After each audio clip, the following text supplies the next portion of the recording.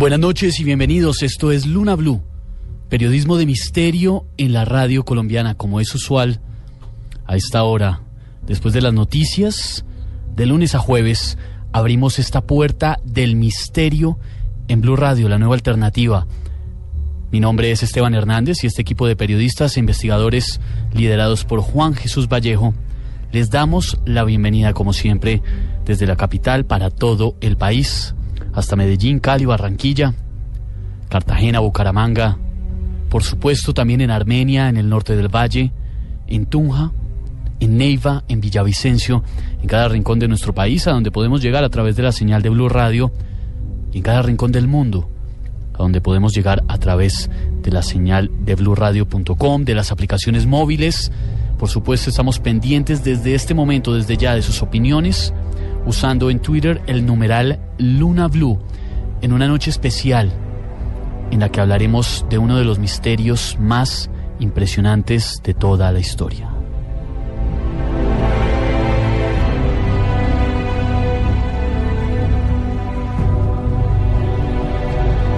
Hemos escuchado y leído que en muchísimos textos religiosos nos hablan de un lugar, un espacio a donde van las almas perdidas.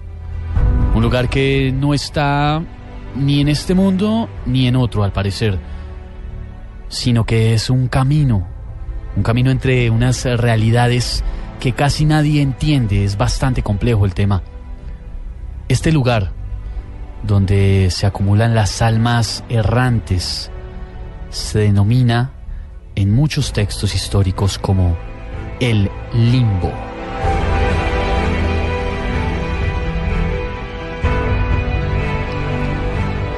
Y si es posible que exista un lugar así, partiendo de esa premisa, que exista ese lugar para los espíritus que no encuentran su hogar, su destino, no es menos cierto que haya historias de barcos, de grupos enteros de personas que han desaparecido, no en el plano espiritual, estamos hablando del plano físico, del plano tangible. Desaparecieron y jamás se ha hallado nada sobre ellos.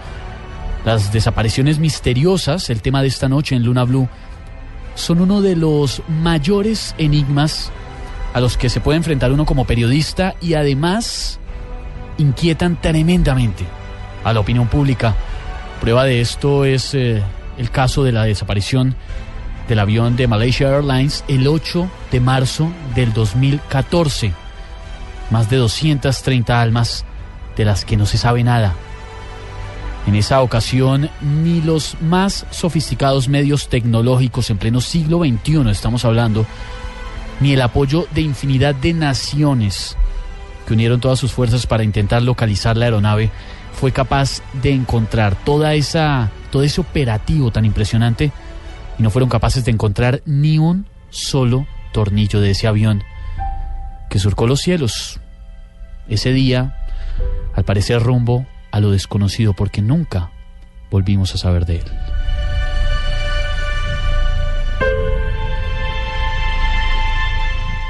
En el programa de esta noche en Luna BLU vamos a hacer un repaso por los casos más inquietantes relacionados con este tema, ya que, en contra de lo que muchos de ustedes pueden pensar, el caso de desaparición masiva más impresionante, más espectacular que uno podría pensar no es el acontecido hace algo más de año y medio con este avión de Malaysia Airlines del que hablamos.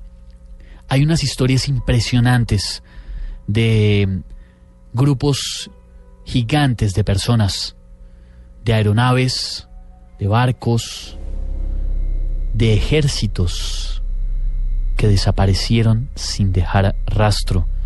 Para eso, precisamente, en unos momentos nos conectaremos con España, con una de nuestras investigadoras expertas, Mado Martínez, una de las periodistas de misterio más importantes de habla hispana, y quien conoce muy bien este tema de las desapariciones misteriosas.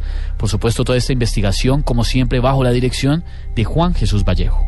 Buenas noches, Esteban, ¿cómo estás? Y buenas noches, como siempre, a todos los lunáticos. Hay un libro maravilloso que se llama El limbo de lo perdido, que relata muchísimas de estas historias. Y aunque, bueno, parece que se pusieron de moda otra vez cuando la desaparición del vuelo de Malaysian Airlines, desapariciones extrañas, por ejemplo, en el Triángulo de las Bermudas, mucho más extrañas que la del avión de Malaysian Airlines, pues han acontecido hace ya 2 siglos en torno a ese triángulo fatídico que tenemos aquí muy cerquita, en el Caribe, saliendo desde Miami. Y es un tema muy complicado. Yo me viene a la mente pues un caso que investigué durante muchísimo tiempo, un caso que me pateé, nunca mejor dicho, porque entrevisté a todos los familiares, fui al lugar de los hechos, hice incluso un experimento, además se retransmitió en televisión, catalogado por la Interpol como el caso más extraño de toda Europa.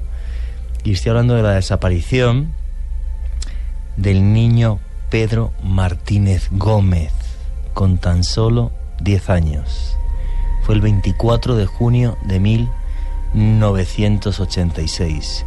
Su padre, camionero, le llevaba a él y a su madre para que pudieran pasar unos días juntos, porque el padre viajaba mucho. Era un camión, un modelo Volvo F12, que llevaba, atento al dato, 20.000 litros de ácido sulfúrico. Lo increíble de esta historia es, visto el tacógrafo, donde se recoge todos los movimientos del avión y las velocidades, cómo de repente el Volvo F12 agarra una velocidad de más de 120 kilómetros por hora, bajando lo que se conoce como el puerto de Somosierra, a la salida de Madrid en dirección norte. Agarra esos 120 kilómetros por hora, sale de su carril, impacta contra otro camión, arrolla varios vehículos y la cisterna se parte al dar contra un árbol, saliendo los 20.000 litros de ácido sulfúrico. Bueno, fue un caos circulatorio total. Hubo que cortar la carretera, que es una de las vías principales de comunicación de mi país. Movilizado pues todas las fuerzas de seguridad de Madrid. Hubo que hacer unas piscinas de cal para disolver el ácido sulfúrico. Yo he visitado esas piscinas en 2 ocasiones, siguen allí.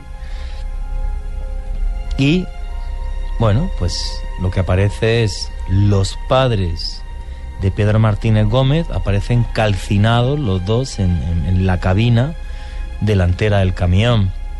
Ropa del niño en la cabina delantera también del camión. Pero jamás ni un solo resto del niño, nada, absolutamente nada. Entonces, aquí el misterio era, ¿pudo haber sido el ácido sulfúrico el que disolvió el cadáver de Pedro Martínez Gómez? Bueno, pues imposible. En mi caso llegué a hacer hasta un experimento con miembros del Consejo Superior de Investigación y Ciencia en mi país. La carne, por supuesto, que se puede disolver, pero los huesos y ciertas piezas, como por ejemplo los dientes, es completamente imposible que se hubieran disuelto, aunque el niño, por el golpe, hubiera caído hasta dentro del cajón del ácido sulfúrico. Total y absolutamente imposible. Subiendo el camión, el puerto de Somosierra, la cuesta, la montaña, tuvo varias paradas muy, muy extrañas y, atento a este dato, varios testigos comentan que había una furgoneta blanca parada cerca del camión cuando se estrella y 2 tipos muy, muy altos, de aspecto nórdico, con batas blancas y unas botas muy vistosas, muy grandes, de color negro, muy cerca de la cabina del camión donde apareció la ropa del niño. Más misterio al dato, porque 2 tipos nórdicos con unas batas blancas. O sea, al padre intentaron relacionarle al pobre hasta con tráfico de droga, con 1000 cosas. Yo hablé con toda la familia. El tío recorrió toda la montaña, la recorrió entera a pie, buscando rastros del niño, restos, perros policía, Guardia Civil, que es una policía militar de mi país. Nunca jamás apareció nada. Ahí quedó el dato de la furgoneta blanca y estos dos tipos muy extraños. Pero yo no me imagino a nadie ir a secuestrar a un niño justo en un accidente así. No me parece sensato, ni que me entre en la cabeza. Así que, dicho por Interpol, no por mí, uno de los casos más extraños y misteriosos de Europa. Y este es uno de cientos y cientos y cientos de historias que os podríamos contar. Esta noche contaremos algunas quizás de las más relevantes, pero de esto podríamos hacer muchos programas y haremos muchos programas más. Así que esta noche, Blunáticos, acompañarnos si queréis al limbo de lo perdido, ya atentos al Twitter, @JuanGVallejo, @Luna BLU Radio. Iremos poniendo, como siempre, fotografía de todo lo que estamos hablando. Ya hay puesta una en mi Twitter de una noticia que me ha parecido muy curiosa, porque en Michigan han fotografiado una extrañísima cruz de luz en el cielo. Luego lo comentaremos en las noticias. Y bueno, Esteban, eso es lo que nos espera esta noche, un paseo por el limbo de lo perdido. Por el limbo de lo perdido, de lo impresionante, de desapariciones tan escandalosas como las ocurridas en el Triángulo de las Bermudas. Hablaremos de ellas, por supuesto, esta noche, qué es lo que pasa en ese lugar tan misterioso en el que han intentado darle unas explicaciones científicas. Bueno, y ya esta noche la encuesta, ya puesta en @Luna BLU Radio. ¿Creen ustedes que algún día aparecerán los restos del avión de Malaysian Airlines? Luego les comentaré lo que yo opino, aunque creo que por el tono de voz casi que se me nota ya cuál sería mi respuesta. Ahí está nuestra pregunta, nuestra encuesta de esta noche en Luna BLU para que participen. ¿Cree que algún día aparecerán los restos de este avión de Malaysia Airlines? ¿Sí o no? Muy sencillo, les contaremos los resultados en un momento. Saludamos a esta hora a todos los que se conectan con nosotros usando el numeral Luna BLU en nuestra cuenta de Twitter. A Luisa Fernanda, Elber Edilson, Kate Alfonso, a Freddy González, Jaime Benavides, a Jack Tyson, Armando Duarte, Manuel Agudelo. Un abrazo grande para todos los que se están conectando con nosotros a esta hora en este tema. Desapariciones misteriosas hoy en Luna BLU. Joana Arenas, buenas noches. Buenas noches, Esteban, y a todos los blunáticos. Las historias de hoy realmente que uno le busca explicación y no la encuentra. Son historias demasiado raras, historias que dan para pensar mucho más allá, historias que lo llevan a uno a creer realmente en lo que existe fuera de la Tierra, en que no estamos solos, en que nos acompañan otro tipo de energías, otro tipo de seres, quizás. Creo que en eso podemos encontrar una respuesta a las historias de hoy. Vamos a intentar entender este tema, como les decíamos hace un momento, de la mano de Mado Martínez, la autora de Colombia Sobrenatural, este bestseller del 2015 aquí en Colombia, uno de los más vendidos, un libro que hace un recuento de los misterios más impresionantes de nuestro país. A ver si logramos entender qué es lo que pasa en esos casos, en que personas o grupos grandes de personas, aviones, barcos, desaparecen sin dejar rastro. Candy Delgado, buenas noches. Buenas noches, Esteban. Buenas noches, Juan, Joana. Sí. Bueno, yo les voy a hablar de un caso increíble que sucedió en Inglaterra más adelante.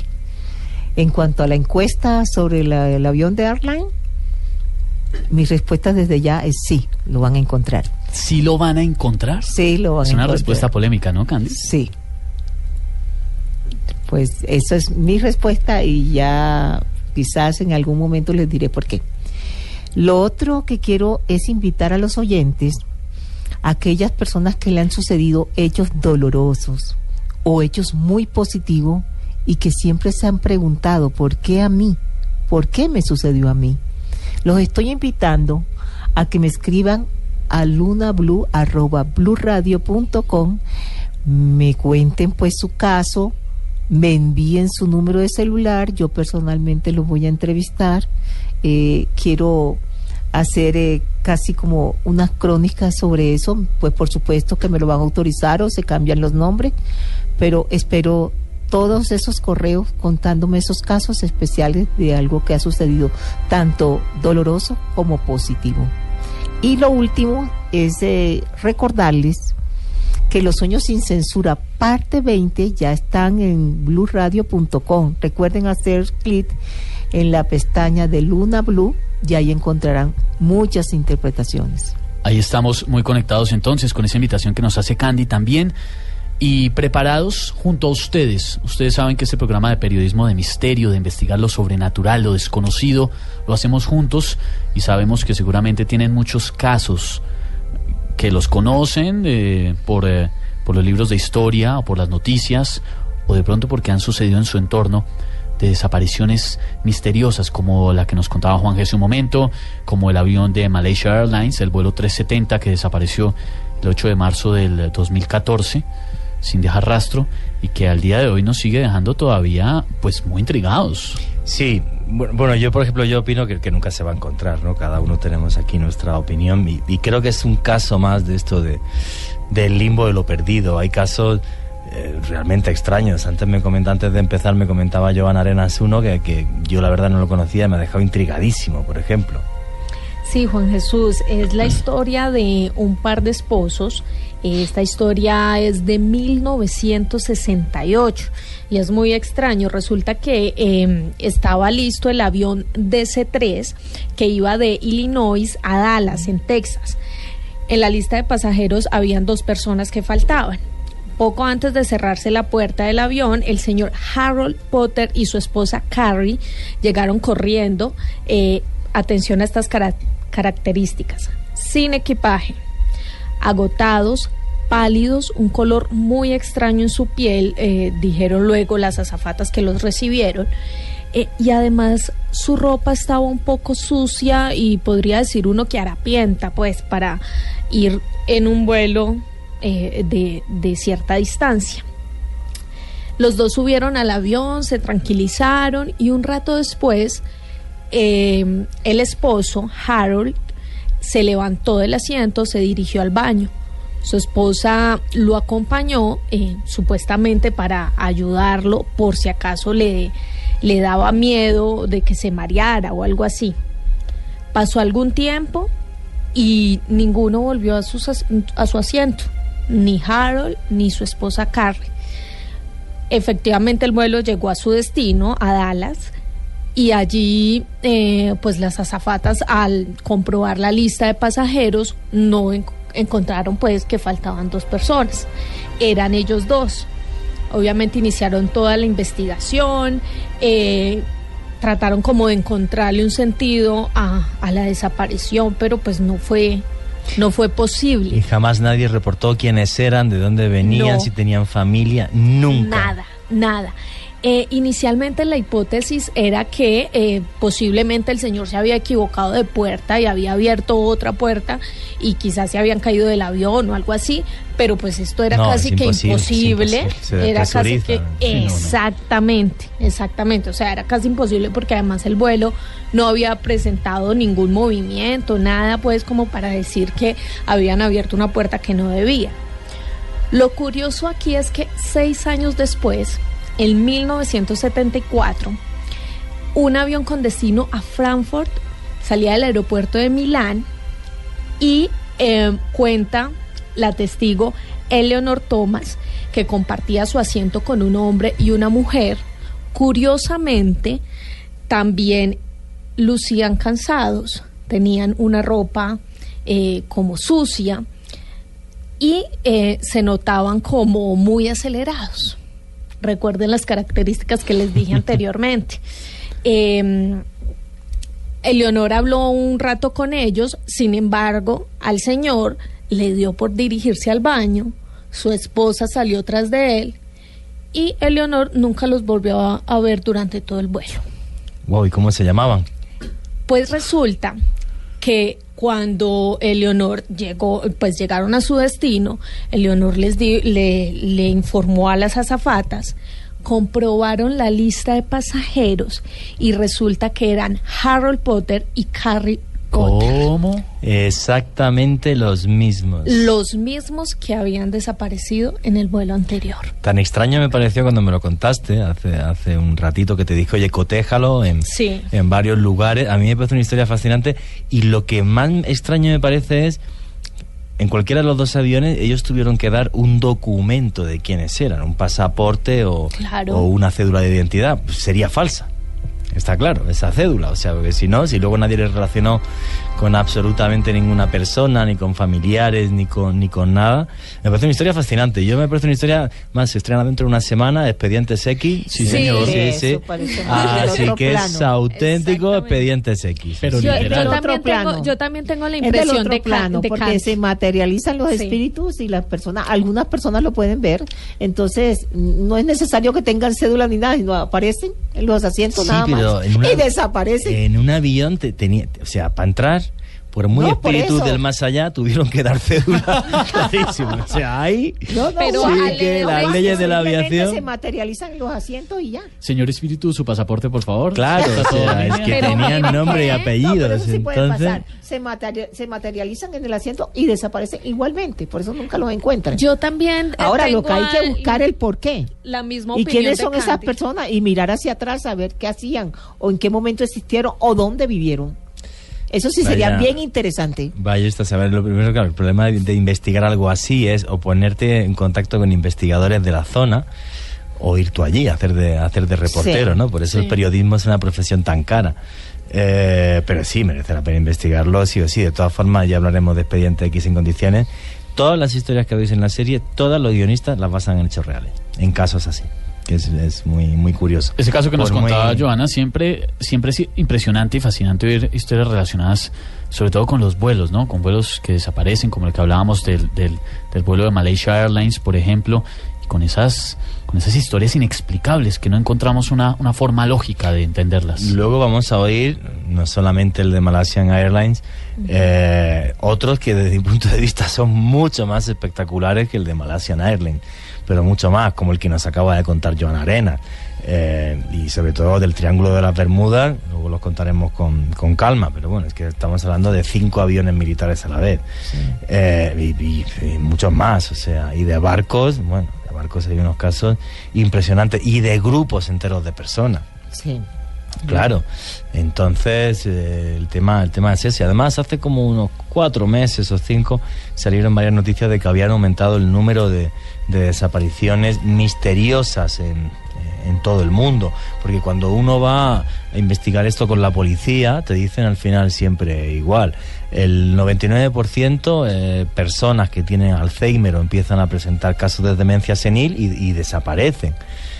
Simple y sencillamente, ¿no? Y luego vete a saber dónde acaban. Pero claro, cuando estamos hablando de pues el niño que he comentado yo antes de 10 años, de Pedro Martínez Gómez, o del caso que nos estaba contando Joana Arenas, pues, claro, es que o de grupos se de lo explica. personas, ya eso no es. Sí, y de grupos de personas. Luego comentaremos el famosísimo caso del regimiento Norfolk, por ejemplo.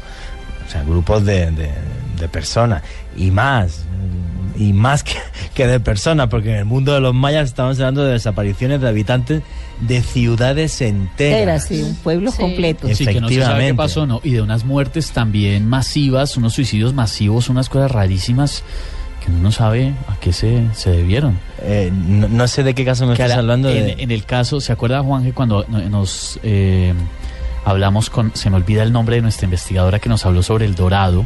Sí. Hilda Mora. Hilda Mora. Y estuvimos hablando sobre los casos de suicidios masivos en los mayas. Sí, pero bueno, eso era porque, como estaban tan obsesionados con el calendario, cuando veían que pues llegaba, digamos, un gran desastre enviado por los dioses, pues simplemente, más que por el suicidio, lo que sí está claro históricamente, la última ciudad maya en conquistarse, en concreto por los españoles, fue en Guatemala, en Tayasal, la actual isla de Flores, y que además son graciosísimas las crónicas españolas, porque claro, cuando llegaron allí nunca habían visto un hombre blanco, y como eran frailes, pues les levantaban la sotana para tocarles la entrepierna porque no sabían si eran hombres o mujeres. La historia es súper curiosa. Bueno, pues casi que se los come, pues, ¿verdad? Pues es que es lo que sucede con otras culturas. Sí, la historia no la podemos cambiar, ¿no? Entonces se escapan, consiguen escaparse, y cuando llegan los españoles a atacar Tayasal, todos huyen a la selva, se van y se dispersan, porque entienden que los dioses les están diciendo que ha terminado un ciclo. Es una historia súper curiosa. Estamos conectados con todos ustedes esta noche, ya hemos abierto la puerta del misterio, arrancamos con este tema de desapariciones misteriosas. En un momento, en minutos, nos conectamos con España, con Mado Martínez, nuestra investigadora, que nos va a explicar más de este tema. Los ejércitos que desaparecieron, las familias enteras, grupos de personas, aviones, barcos, el Triángulo de las Bermudas, qué será lo que pasaba en ese lugar. Toda esa investigación la iniciamos a partir de este momento. Queremos conocer dónde nos escuchan.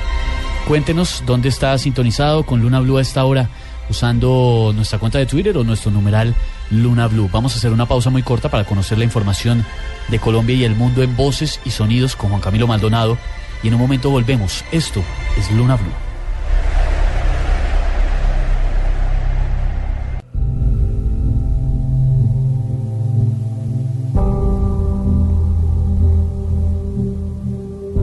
Continuamos en Luna BLU, periodismo de misterio en la radio colombiana. Esta noche, iniciando semana e intentando comprender uno de los elementos del misterio y de la investigación criminal y policíaca más relevantes en la historia. Incidentes misteriosos en los que, sin razones explicables, aparentes, lógicas, personas o grupos de personas desaparecen sin dejar rastro. Hablamos esta noche de las desapariciones más misteriosas de la historia. Efectivamente, y además no se libra nada, o sea, aviones, barcos, grupos de personas, personas solas. Mil historias que la verdad que nos hacen pensar que existen como mínimo energías que no controlamos en este mundo, aparte del caso que ya comentábamos obviamente al principio del programa, que es el gran misterio de los últimos años, la desaparición del avión de Malaysian Airlines. Y para hablarnos de esto, que sabe mucho más que nosotros, de desapariciones misteriosas, tenemos al otro lado del charco a Mado Martínez, que está... ¿De qué te ríes?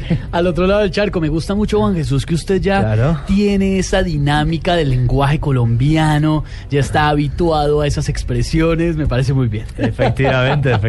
No y Mado, efectivamente, al otro lado del charco. Efectivamente, la tenemos al otro lado del charco, un charco donde, por cierto, ha habido muchísimas desapariciones misteriosas. Oiga, Juan, que recordarle a la gente algo muy importante para los que son blunáticos fieles y están con nosotros noche a noche, saben que Mado Martínez, aparte de ser una de las periodistas de misterio más importantes del mundo y ha estado en los programas de radio y televisión hispana más importantes de este tema del misterio, es la autora de uno de los best sellers del 2015 aquí en Colombia, Colombia Sobrenatural.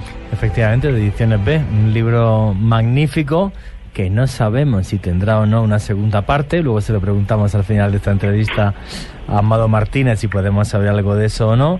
Y bueno, pues como siempre dicen, ¿no? Viene de fuera el que ve tu país y donde estás con otros ojos, ¿no? Que claro. Fue lo que hizo Amado en ese libro, que recopila unos casos alucinantes. Y por cierto, algunos de ellos todavía no los hemos tratado aquí en Luna BLU, y espero que sea dentro de muy poquito también que hablemos de los casos de Colombia Sobrenatural que todavía no han aparecido en este programa de radio. Mado Martínez, buenas noches en España, gracias de nuevo por trasnochar con nosotros.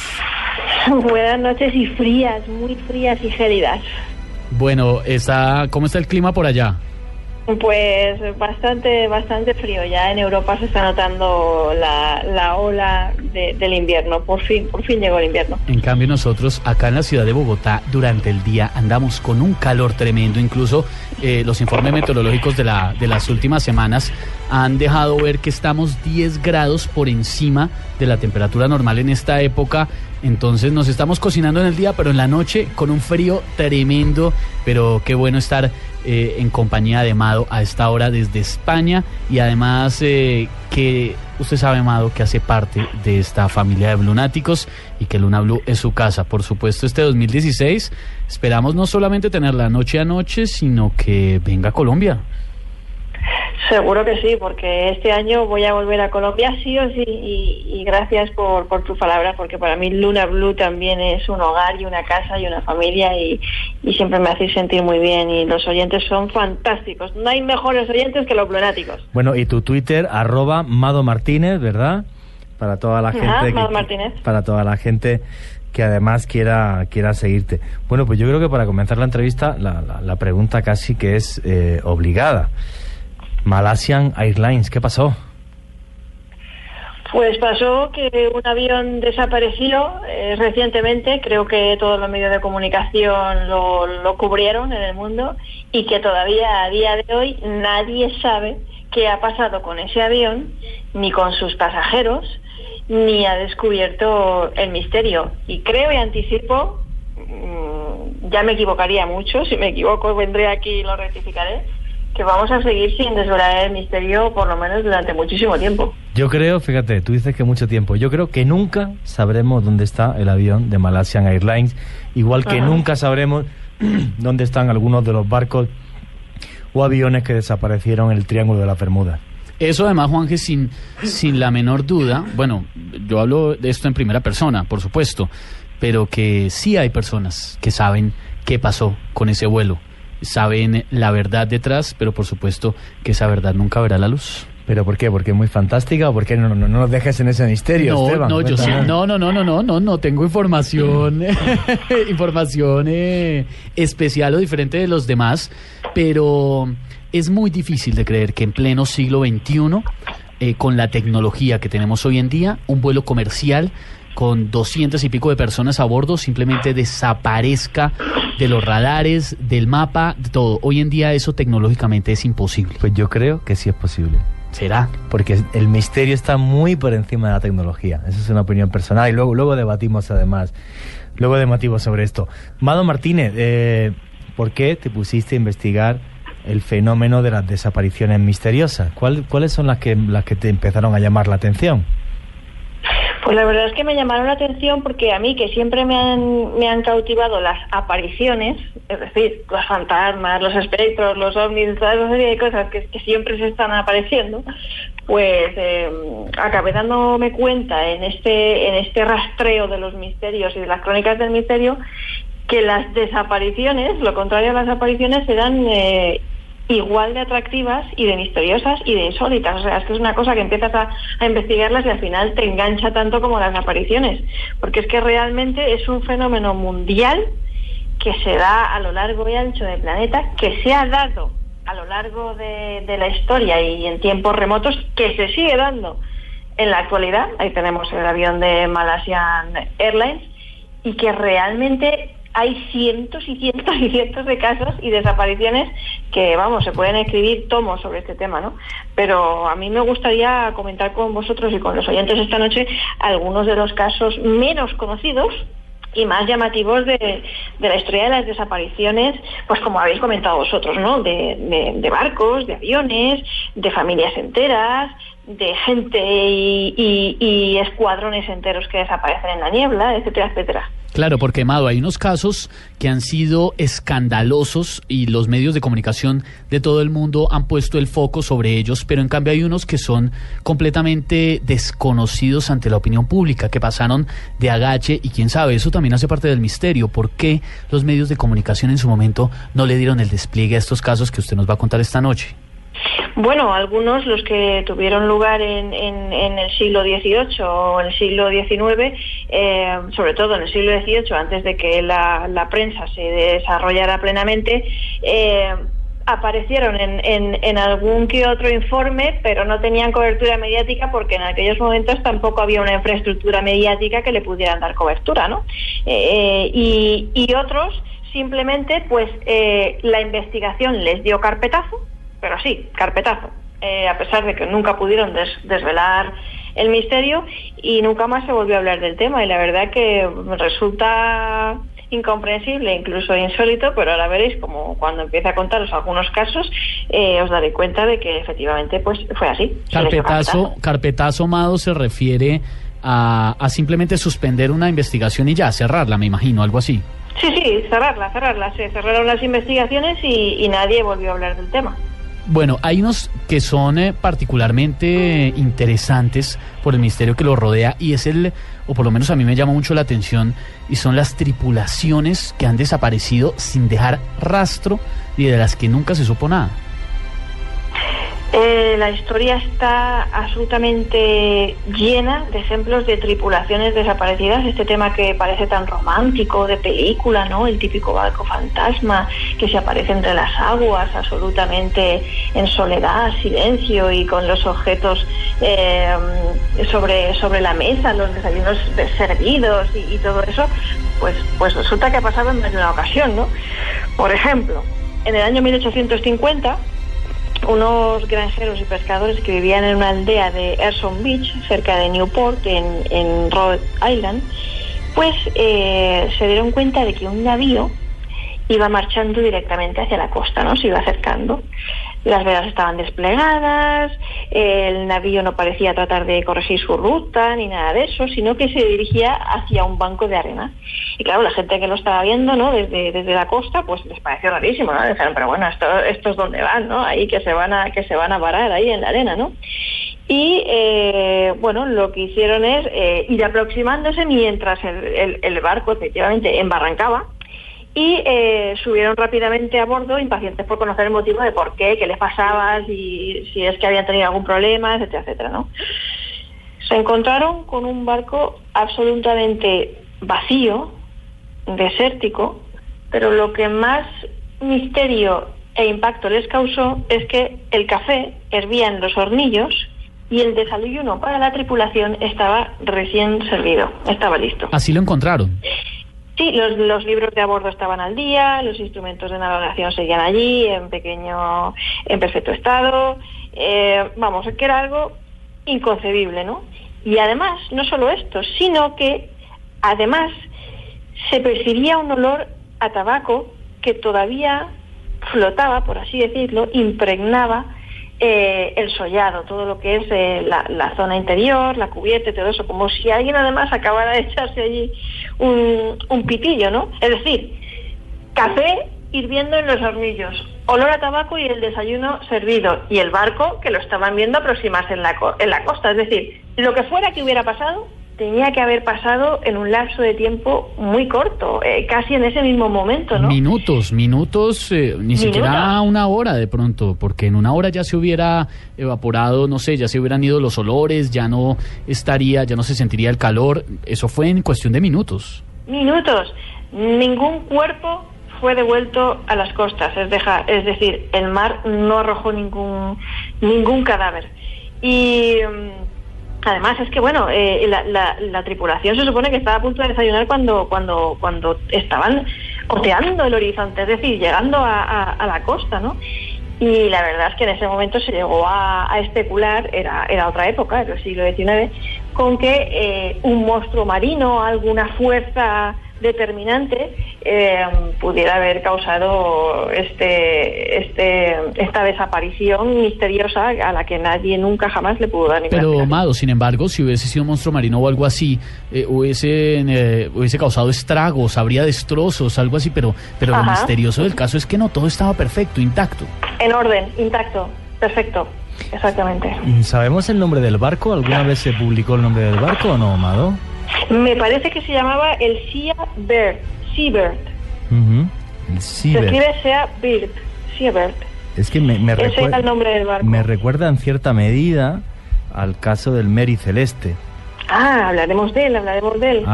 ¿Es más conocido? Sí, efectivamente. Sí, hablaremos de él.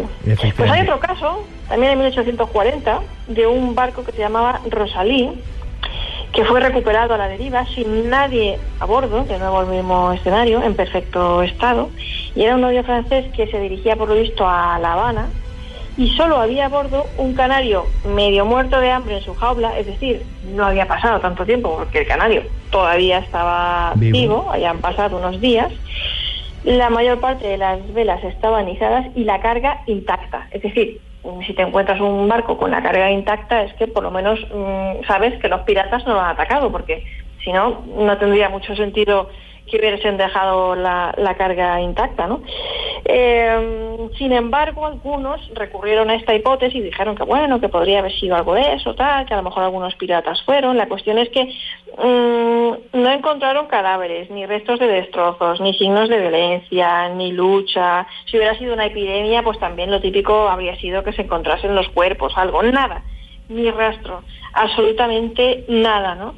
Entonces, pues los expertos se devanaron los sesos igualmente, al igual que en el caso anterior, con el fin de saber qué es lo que podría haber pasado. Además, Mado, a ver, entrar al barco y encontrar solamente un pajarito ahí famélico, completamente a punto de morir, pero sin embargo, con vida, significa que no pasó mucho tiempo realmente, lo que usted está diciendo. No, debieron pasar unos días y lo raro es que, bueno, pues si pasa algo, lo típico es que se deje alguna constancia en el diario de a bordo o lo que sea, o que se encuentre algún signo de violencia o de emergencia, de violencia, nada, absolutamente nada. No, y luego un detalle muy importante, tanto el caso como del S.A. Bird como el del Rosalie, jamás apareció ninguno de los marinos que estaba en la tripulación. O sea, no solamente jamás las cargas intactas de los barcos, sino que dice, bueno, pues los tipos se han implicado en algo de contrabando, pues hubieran robado las cosas que había allí, o de repente pues deciden desertar porque no sé qué. Bueno, pero es que jamás ninguno de ellos volvió a aparecer, ni familia alguna de ellos reportó que regresasen a puerto. O ante un ataque los cadáveres de la tripulación. Por eso te comentaba que yo creo que lo del Malaysian Airlines jamás lo vamos a saber. Vamos a saberlo. O sea, el Malaysian Airlines lo único que nos ha puesto encima de la mesa es un misterio que no es la primera vez que sucede. Que es que ha pasado ya muchas veces con antecedentes históricos súper bien investigados y muy, muy contrastados. O sea, da igual que tengamos radares, tecnología, radio, satélites, no va a aparecer. GPS, lo que sea. No va a aparecer. Nunca vamos a saber. No va a aparecer. Esa es mi teoría, vamos. Bueno. Hombre, la verdad, Juanje, es que yo estoy casi al 100% contigo. Yo pienso que jamás vamos a desvelar el misterio y que nunca se va a saber. Nunca, a lo mejor mañana ocurre el milagro, ¿no? Pero mira, en el año 1945 se produjo un acontecimiento muy similar o casi peor y más dramático que el del Malaysian Airlines, que yo pienso que nos va a dar una pista sobre este tipo de casos y la imposibilidad de resolución, ¿no? Y qué fantasía encerrarán detrás que resulta realmente impresionante de creer, ¿no? Porque este caso es uno de los más impresionantes que yo me he encontrado en mi vida. ¿Y cuál es ese caso? ¿Qué sucedió exactamente? 1945, ¿no? 1945. Sí. Nos encontramos en Florida, en el aeródromo naval de Fort Lauderdale. 5 Avenger, torpederos del aeródromo de este aeródromo naval, desaparecieron en pleno vuelo con sus tripulaciones sin que se encontrara ningún resto de ellos. Pero ojito cómo fue. Se encontraban frente a las costas a media tarde en un vuelo de rutina que por lo visto debía conducirlos a unos 200 kilómetros al este y 60 al norte. La cuestión es que los pilotos, que tenían de 6 a 13 años de experiencia, todos ellos, los cinco, fueron incapaces en un momento dado de dar su posición ni de saber siquiera aproximadamente dónde estaban. O sea, en un momento dado empezaron a intercambiarse mensajes los unos a los otros y también a la base, mensajes extrañísimos en los que estaban diciéndose todo el rato: no sé dónde estoy, soy incapaz de determinar mi posición, qué pasa aquí, no sé lo que estamos, dónde estamos, ¿no? La cuestión es que se interrumpió la comunicación en un momento dado. Justo después de que dijeran somos incapaces de determinar nuestra posición, el último de ellos dijo eso: creemos que nos encontramos a 360 kilómetros al noroeste de la base, pensamos que... Y después de ese pensamos que, jamás volvieron a oír nada más de ellos, ¿no? Bueno, se arma un gran revuelo en la base, en este aeródromo, como habéis podido imaginar, y se barajan varias hipótesis. La segunda es que nadie se explicaba, aunque hubiesen fallado los aparatos de posición o las brújulas por haber estado volando en círculo o lo que sea, vamos a ver, era de día, tendrían que haber visto el sol. Solo tendrían que haber volado hacia el sol. Sabrían, ¿no? Habrían podido distinguir las Bahamas, al sur las Islas Andrews, al norte y al sur son los espacios vacíos, etcétera, etcétera. Pero no, o sea, parece ser que ni siquiera fueron capaces de localizar el sol en pleno día. Lo que nos está comentando Amado Martínez, que es el famosísimo vuelo 19, se conoce como el vuelo 19, que además nos abre la caja de Pandora del misterio en las desapariciones, que es ni más ni menos que el Triángulo de las Bermudas. Este es el gran caso, el que nos está narrando Amado, y efectivamente los pilotos, juraría además que una de las transcripciones, uno de ellos que decía que veía como un extraño sol, pero no estaba en el este, y el sol debería estar al este. Claro. Yo recuerdo hace años en un libro de Antonio Rivera, del investigador español Antonio Rivera, uno de los pioneros en estos temas, las transcripciones de varias de las conversaciones, y eran increíbles, porque realmente desde base les estaban diciendo, aparte como dice Amado, que las conversaciones por radio se cortaban, luego de repente arrancaban, y claro, nadie podía entender cómo 5 pilotos expertos, como está comentando Amado, no eran capaces de orientarse ni siquiera de, oye, chico, si es que no tiene más problema, para el este, para donde está el sol, si está el cielo despejado, y ya está. El día era un día espectacular en diciembre del 45, era un día perfecto, el tiempo era espectacular, no había razón para la que no pudieran ubicar el sol y poderse dirigir de vuelta, pero en las transcripciones de las comunicaciones se siente la desesperación de estos hombres que simplemente le dicen a la base y a sus compañeros, no sé dónde estoy, no logro entender mis aparatos, los compases no sirven, no puedo llegar a Fort Lauderdale, no lograron simplemente volver, e incluso en algunos planos hipotéticos que se realizaron, parece que se desviaron casi el triple de la trayectoria que tenían. Y no solo eso, sino además que los aparatos de navegación de los 5 aviones fallaran a la vez, porque era tan sencillo con que a uno de ellos... Se le puede dañar a uno, máximo 2, pues, claro, por un tema de probabilidad numérica. Pero a los 5 aviones que se les dañe a la vez, pues claro, ahí está, y ahí comienza el gran misterio del Triángulo de las Bermudas. ¿Qué pasó con el vuelo 19? ¿Qué pasó en las operaciones de rescate? ¿Y cuáles fueron las investigaciones norteamericanas, Amado Martínez?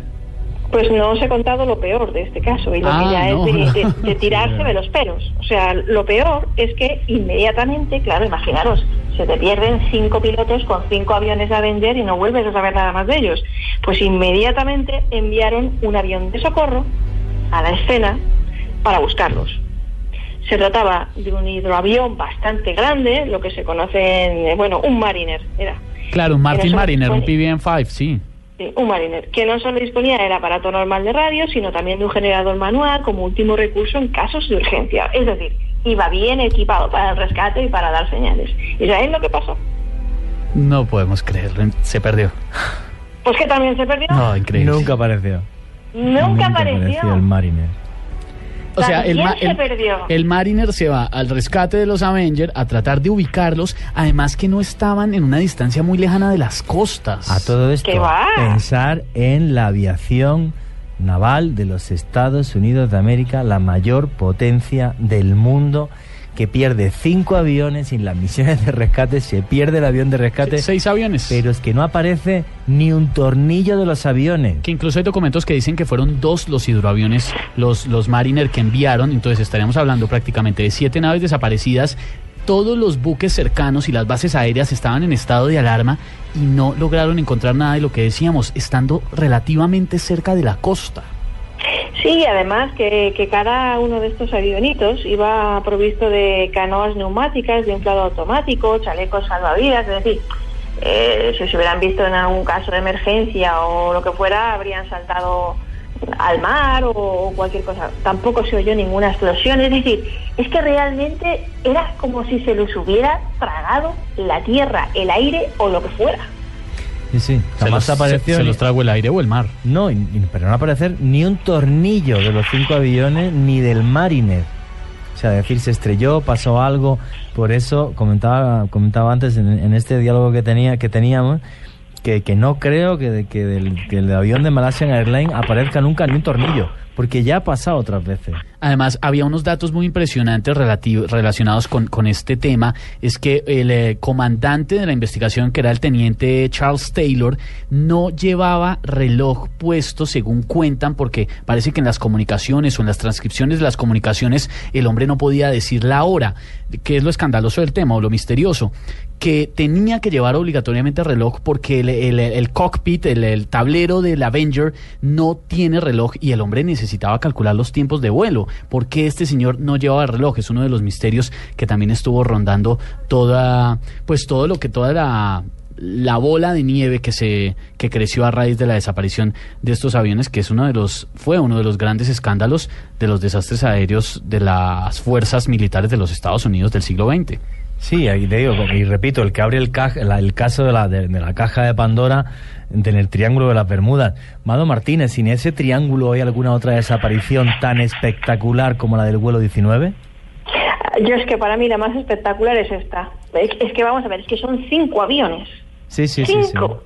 Y después mandan a otro y también desaparece, ¿no? O sea, para mí creo que este es el caso más impresionante y el que creo que da un poco, el que marca la estela y el ejemplo, ¿no?, de este tipo de casos, ¿no? Pero es que no es el único. Y en el Triángulo de las Bermudas, como tú bien has dicho, se han producido dramas similares, no solamente con aviones, sino con barcos, con brújulas que de repente empiezan a fallar, con aparatos de posición y localización que de repente se vuelven locos y son imposibles de determinar dónde se encuentran, ni en qué coordenada, ni en qué latitud, ni en qué lugar, ¿no?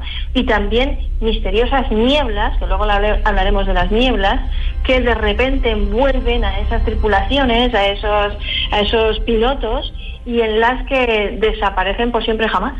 Una pregunta, Amado, ¿tú qué opinas? Porque hay varias teorías sobre el tema del Triángulo de las Bermudas, donde ha habido, si mal no creo, ¿no?, en el libro de Charles Berlitz ya había recogidas más de 90 desapariciones de aviones y barcos, el famoso libro de Charles Berlitz sobre el misterio del Triángulo de las Bermudas, el investigador norteamericano. ¿Cuál piensas tú, aunque sea fantástica, que puede ser la realidad? Porque yo he escuchado varios, desde que la Atlántida estaba debajo y son energías extrañas, hasta extraterrestres. Ahora hay un señor que dice que lo ha explicado todo porque hay bolas de hidrocarburo, de metano. ¿Qué opina Amado Martínez de esto? Hombre, yo pienso que el ser humano siempre tiende a buscar la primera razón y la más lógica. Quiero decir, nuestro cerebro funciona así.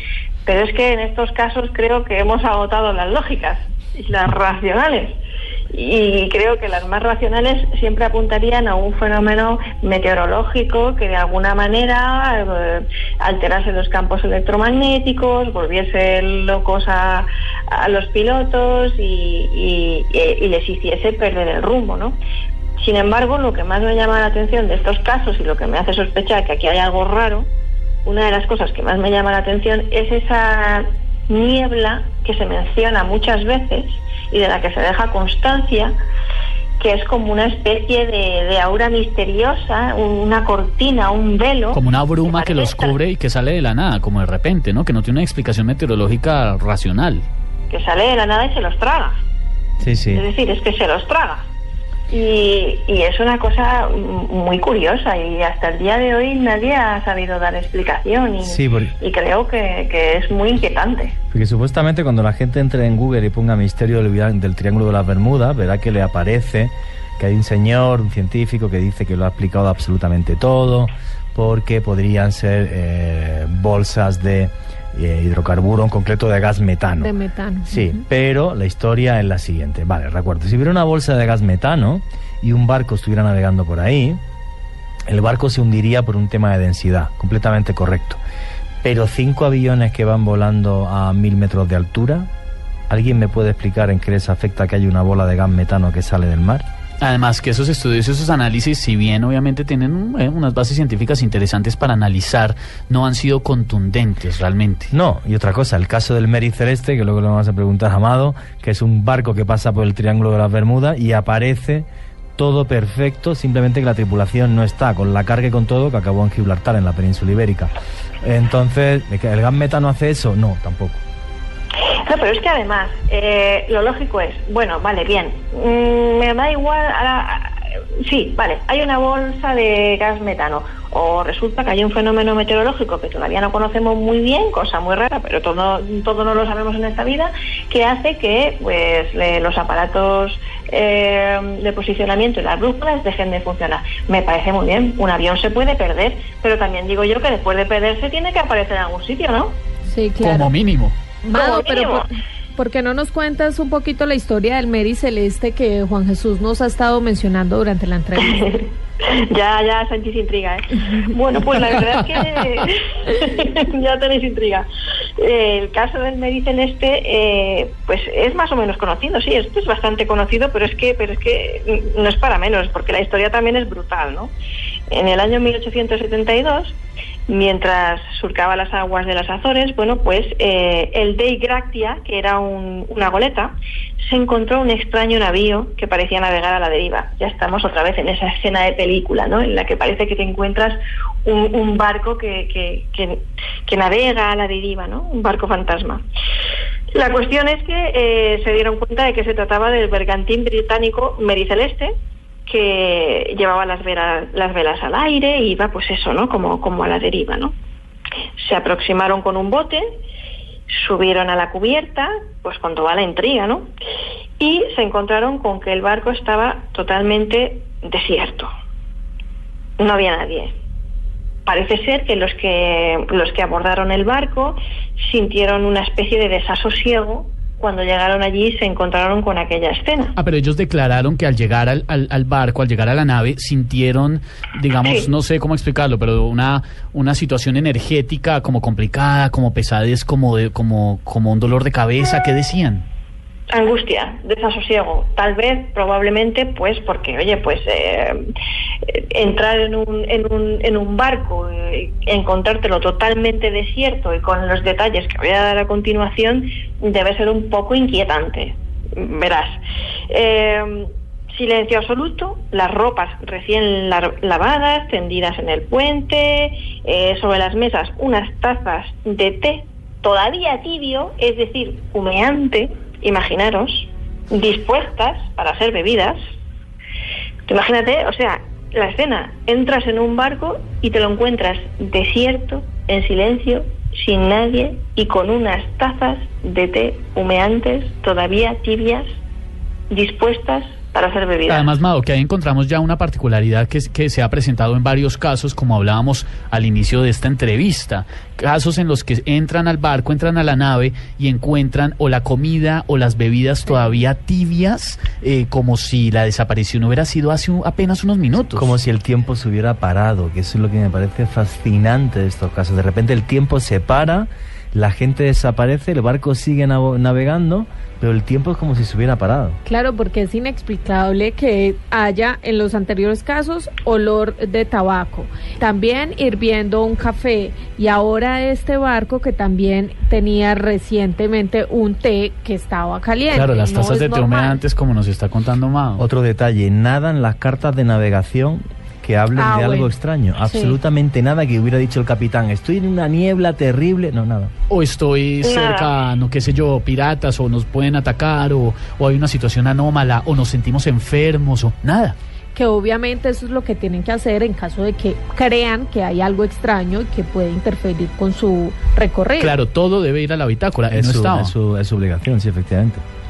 La cuestión es que sabemos que el capitán viajaba acompañado por su mujer y su hijo. Y bueno, sobre la cubierta encontraron algunos juguetes infantiles. En la cabina del capitán se encontraron un reloj de oro. Y algunos incluso decían que la almohada guardaba todavía la huella de una cabecita infantil, ¿no? En ese camarote, ¿no? O sea, la cabeza del niño, del hijo del capitán, que seguramente había recientemente tomado una siesta, por ejemplo. Exactamente. Los marineros escuadriñaron las aguas, se asomaron, intentaron encontrar a alguien a quien socorrer, prestar ayuda, un cuerpo, una cabeza, lo que fuera, en las olas. Nada, todo en vano. A pesar de que hallaron en sus lugares todos los botes de salvamento, es decir, nadie salió huyendo de allí con un bote de salvamento, estaban todos allí. Y me imagino, ningún otro Me imagino, Mado, que no había restos tampoco o muestras de violencia o de que hubiese habido una situación anómala dentro del barco. Nada. Absolutamente nada. Y no encontraron nada en el mar también. Parecía como si hubieran tenido que salir de las cabinas a toda velocidad. Esto fue lo que dijo más tarde uno de los tripulantes del Dei Gratia, que fue quien pues fue al barco, a ese bergantín, al Mary Celeste, para hacer una exploración y tratar de saber qué estaba pasando y si había alguien a quien rescatar, ¿no? Bueno, tenemos aquí un elemento interesante. Los tripulantes dieron algún signo de perturbación porque, al parecer, bueno, no sé si llamarlo perturbación, pero al parecer casi todos habían salido en pelotas, poco más o menos, es decir, desnudos. Me parece es de perturbación, yo creo. Clasifica. Depende. Sí, los únicos que... es decir, porque los vestidos seguían en su lugar, no faltaba nada, ni siquiera las pipas. Una de ellas, por cierto, una de las pipas, al igual que el té, todavía estaba echando humo. Estaba encendida y humeante. Increíble. Sí. La cuestión es que, ni siquiera se habían llevado los zapatos descalzos, casi como en el sentido bíblico de la palabra, como Adanes, desnudos. Los únicos que se habían llevado, o que parece ser que iban vestidos cuando desaparecieron, o más bien las únicas, eran la mujer del capitán y su hija. Que sin embargo, insisto, me parece muy inquietante que si tuvieron que huir rápidamente por X o Y motivo, no sabemos, no haya muestras en el lugar de, no sé, de desastres así sea mínimos. Uno, si sale de afán porque hay un ataque o porque hubo una emergencia, se le rompe un florero, o se le cae una silla, pero todo intacto, todo perfecto, como si hubieran salido calmadamente. Sí, y la cuestión pero es desnudos que además, y sin zapatos. Sí, prácticamente, o sea, sabían que no iban vestidos y los zapatos también estaban allí.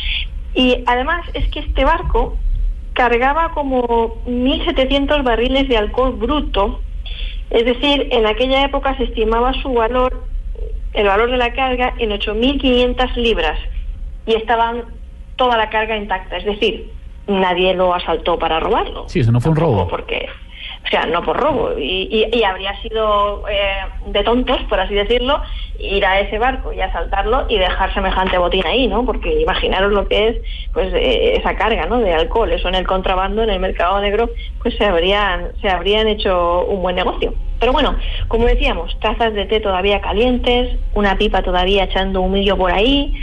La tripulación que había desaparecido prácticamente en paños menores, menos la esposa y la hija del capitán, y en un lapso de tiempo extremadamente brevísimo.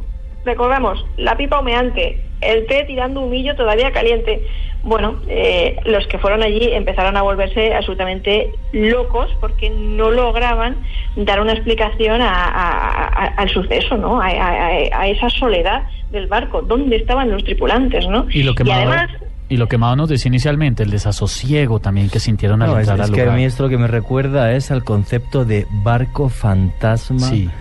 Pero ha sido denominado absoluto, así este caso, o sea, ¿no? Bueno, es que hay un detalle todavía más gordo y más inquietante aún en este caso. Y es que el Mary Celeste, en ese barco, descubrieron unas huellas de abordaje, ¿vale?, de alguna cosa extraña, es decir, unas hendiduras producidas por algún instrumento cortante a cada lado del barco y a algunos pies de la borda. ¿Pero pies humanos? No, ¿cómo? ¿Pies humanos? No. Unas hendiduras de algo que no se sabe qué es. Que no sabemos qué es. A ambos lados del barco se habían descubierto unas hendiduras, como si de repente te baja del cielo, imaginaros, como si de repente baja del cielo un gancho gigantesco. Una pinza gigante, sí, que te atrapa. Una pinza gigantesca y atrapa el barco por los costados, ¿no?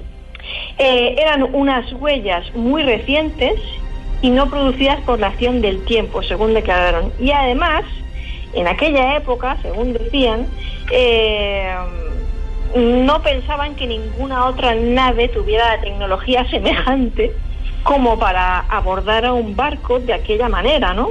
Y mucho menos que fuera que fuera a hacerlo sin ser observado, ¿no? Porque, como ya os digo, tuvo que ser en un lapso de tiempo relativamente cortísimo, ¿no? Me imagino que en su momento los expertos y los peritos que revisaron la nave, el barco, no supieron esas hendiduras de qué eran, no supieron identificar a qué podrían... ¿A qué se le podía atribuir ese tipo de, no sé, de marcas que quedaron a cada lado? Solo lo podría haber hecho un submarino, pero en aquella época como que no. Estamos hablando de 1872. No, como que no, yo creo que no. No, como que no. Extrañísimos, obviamente, todos estos casos que nos cuenta Amado, porque además, como comentamos anteriormente, tienen como muchas cosas en común. Obviamente siguen siendo un misterio, pero también me llama mucho la atención, Amado, el tema de las familias completas que han desaparecido. Uy, sí. Porque uno pensaría que desaparezca una persona por X o Y motivo, no sé, porque la secuestraron o porque algunos pensarán que tuvo algún encuentro con ovnis, algo así por el estilo. O que simplemente decidió irse y hizo su vida en otro lado. Familias completas, eso ya es un misterio bastante grande. Familias completas, equipos de salvamento completos, grupos de personas. Voy a daros una pequeña muestra de ese tipo de casos, que hay 20.500, vamos otra vez a lo de antes, ¿no? Pero bueno, pues solo por mencionar algunos, ¿no? Por ejemplo, en 1941, en Suiza, un equipo de salvamento salió a la búsqueda de 3 alpinistas que se habían perdido, ¿no? Y al cabo de unos días y de grandes esfuerzos, encontraron por fin las huellas de estos 3 hombres. Las siguieron y comprobaron, no sin mostrar cierto estupor, imaginaros la escena, que de repente en el centro de una llanura nevada desaparecían. Es decir, tú te encuentras en un escenario, en una alfombra de nieve, por así decirlo, con 40 centímetros de espesor o lo que sea, vas siguiendo unas huellas profundas, ¿no? Y de repente te encuentras que esas huellas se detienen en medio de la nada, de una llanura, y te quedas pensando, bueno, ¿de qué forma imposible, a no ser que haya sido volando, han desaparecido esas personas de ahí, ¿no? Sí, tendrían que volar, porque el peso del cuerpo humano obligatoriamente tiene que dejar una huella en esa superficie de nieve. Es imposible que no quedara huella, y si es como nos dice Mado, un valle en donde está completamente despejado alrededor, bueno, pues esta gente tuvo que haber volado, literalmente. Pues jamás los encontraron. Pero es que en 1890, otro caso que a mí me parece muy trágico, muy dramático, y bueno, sobre todo porque bueno, lo protagonizó un niño, pobrecito, ¿no? No lejos del pueblo de South Bend, en Indiana, Tom Lerch, su familia y sus amigos de la vecindad, cuentan, se encontraban reunidos en una granja celebrando la Nochebuena, ¿no? Poco antes de las 11 de la noche, la madre pidió a su hijo Oliver, de 11 años, que fuera al pozo a buscar agua, ¿no? Y le dio un cubo pues, para que fuera a sacar el agua. El niño salió, Oliver, abrigado con una bufanda, porque, bueno, helaba, era invierno, imaginaros. No habían transcurrido ni 10 segundos desde que cerró la puerta tras él, cuando el niño gritó pidiendo socorro desde la oscuridad. Empezó a pedir socorro, a gritar, socorro, que me han cogido, socorro, socorro, me han cogido. Y no solamente eso, sino que los que estaban dentro de la casa, nada más salir, notaban que esos gritos venían como elevándose en el cielo. Salieron rápidamente a buscarlo, yendo tras los desesperados gritos del pequeño, que venían desde esa oscuridad, ¿no? Esa noche nevada, pero por encima de sus cabezas, siempre era como por encima de sus cabezas. Al final, los presentes se quedaron absolutamente estupefactos porque al seguir las huellas del pequeño sobre la nieve fresca, mostraban que el niño se había dirigido efectivamente hacia el pozo, pero a una veintena de metros de la casa, y a unos 10 del pozo las huellas cesaban bruscamente. Es decir, de nuevo, las huellas se detenían en un punto. Exacto. Que es la historia de este niño, de Oliver Lerch. Oliver Lerch Thomas lo conocen como el niño que desapareció en la oscuridad, que se lo tragó la oscuridad, porque de nuevo, como se estaba diciendo, Joana, las similitudes en este tipo de casos, un niño que va caminando, va a traer agua del pozo, pide auxilio desesperadamente, además que angustia escuchar un niño pidiendo auxilio, ir a rescatarlo y encontrar que no hay huellas, que simplemente el niño otra vez como si hubiera volado. Sí, literalmente aspirado por el cielo, ¿no? Y es que un niño de 11 años tiene ya un peso bastante considerable, quiere decirse, no cabe la hipótesis de que un águila, porque un águila puede coger un cordero y llevárselo perfectamente, cargan, yo pienso, 15 kilos perfectamente, pero es que este tenía 11 años.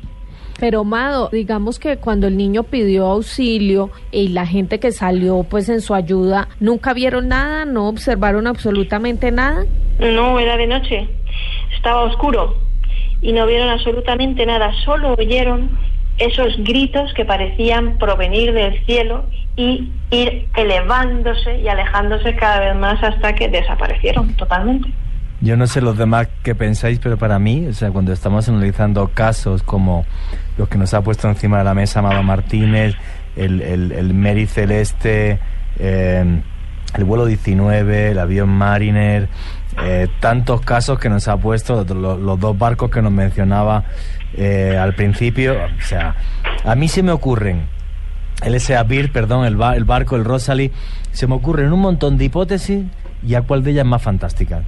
No sé si decir alguna o no, porque la verdad que en dígala este programa porque tenemos libertad de expresión. Pero dígala porque tras o sea, de que esto es suficientemente misterioso, usted no nos puede dejar, Juan Jesús Vallejo, con la duda Pero por lo menos, no sé, Esteban, pero por lo menos yo también pienso, en el caso de este niño, también tengo una hipótesis sobre el tema. No, pero cuenten sus hipótesis a toda la audiencia Juan de Luna Jesús.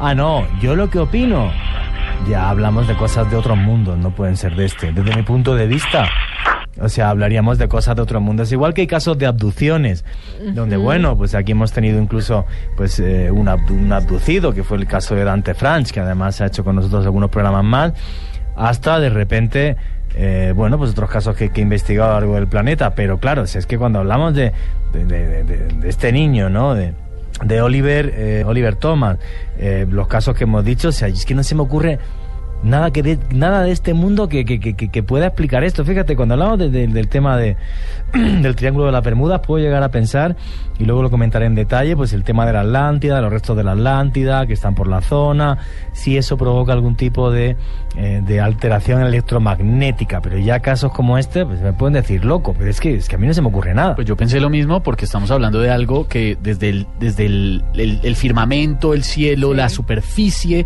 superior, jaló o se tragó, pues desapareció a estas personas. Yo también pienso exactamente lo mismo que ustedes. Yo creo que puede ser un tema de abducción, porque es que no es lógico que no encuentres ni siquiera una de huellas, que sigan un camino y que simplemente desaparezca. Claro, era lo que decía Maus, como si hubieran volado. Es que el misterio, o por lo menos lo que se está abriendo en este momento, esta puerta que hemos decidido abrir esta noche, sobre todo lo relacionado con desapariciones misteriosas, cada dato que vamos encontrando nos va dejando más boquiabiertos. Sí, aunque a mucha gente le pueda parecer fantástica, incluso lo que acabo de decir, ¿no? O sea, el que yo ya pienso en seres de otros mundos. Pero bueno, pues desde mi punto de vista es otra hipótesis más, porque claro, o sea, estamos hablando de cosas que tienen cero explicación. O sea, fijaros, repasando, ¿no?, otra vez los casos de los barcos que hemos dicho, o sea, que llega la gente y está hasta el té humeante. El caso que nos contaba Joana Arenas al principio del programa, de dos señores, un señor y una señora, que se meten en el baño de un avión y desaparecen. O sea, es que son cosas que bueno, pues no sé, quizás habría que buscar una explicación caso a caso, ¿no? Y siempre, cuando alguien investiga cualquier cosa, y esto es algo no del periodismo del misterio, del periodismo en general, lo que sí es cierto es que las cosas que son tremendamente difíciles de explicar siempre tienen una respuesta también tremendamente difícil. Mucha gente conectada con nosotros usando el numeral Luna BLU y que nos está contando desde dónde nos escucha, y también participando en nuestra encuesta. Le hemos preguntado a los blunáticos algo muy particular sobre el vuelo de Malaysia Airlines. Efectivamente, si aparecerá, si piensan que puede aparecer algún día o no, que pueden aparecer los restos del avión de Malaysia Airlines. Y bueno, por ahora la encuesta va bastante reñida. Está como apretadita, ¿no, Joa? Sí, así es. Pues no cuente todavía. Bueno, está bien, no les voy a adelantar solamente nada, pero diga que está apretada. Está muy apretada y los blunáticos muy activos dando respuestas a esta pregunta. Un abrazo grande para todos los que están conectados con nosotros a través de Twitter. Claudia Valencia, Michael Vaquero nos reporta sintonía desde Villavicencio con mucho calor. Acá en Bogotá estamos también con calorcito. Increíble, pero es cierto. No afuera, pero acá adentro sí se siente el calor concentrado calor humano, del Esteban. día. No, el aire acondicionado está prendido, Joana, pero en la redacción se siente el calor acumulado de todo el día. Un abrazo para David Quintero, Neila Rodríguez, Diego Mafla, Adriano Campos, Sergio Maidana en la Argentina, Johanny Yepes desde Cali, William, también para Oscar Moreno desde Concordia, Antioquia, todos los blunáticos conectados con nosotros. Vamos a hacer una pausa muy corta para conocer la información de Colombia y el mundo en Voces y Sonidos. Y en un momento continuamos con los misterios y las desapariciones aquí. Esto es Luna BLU.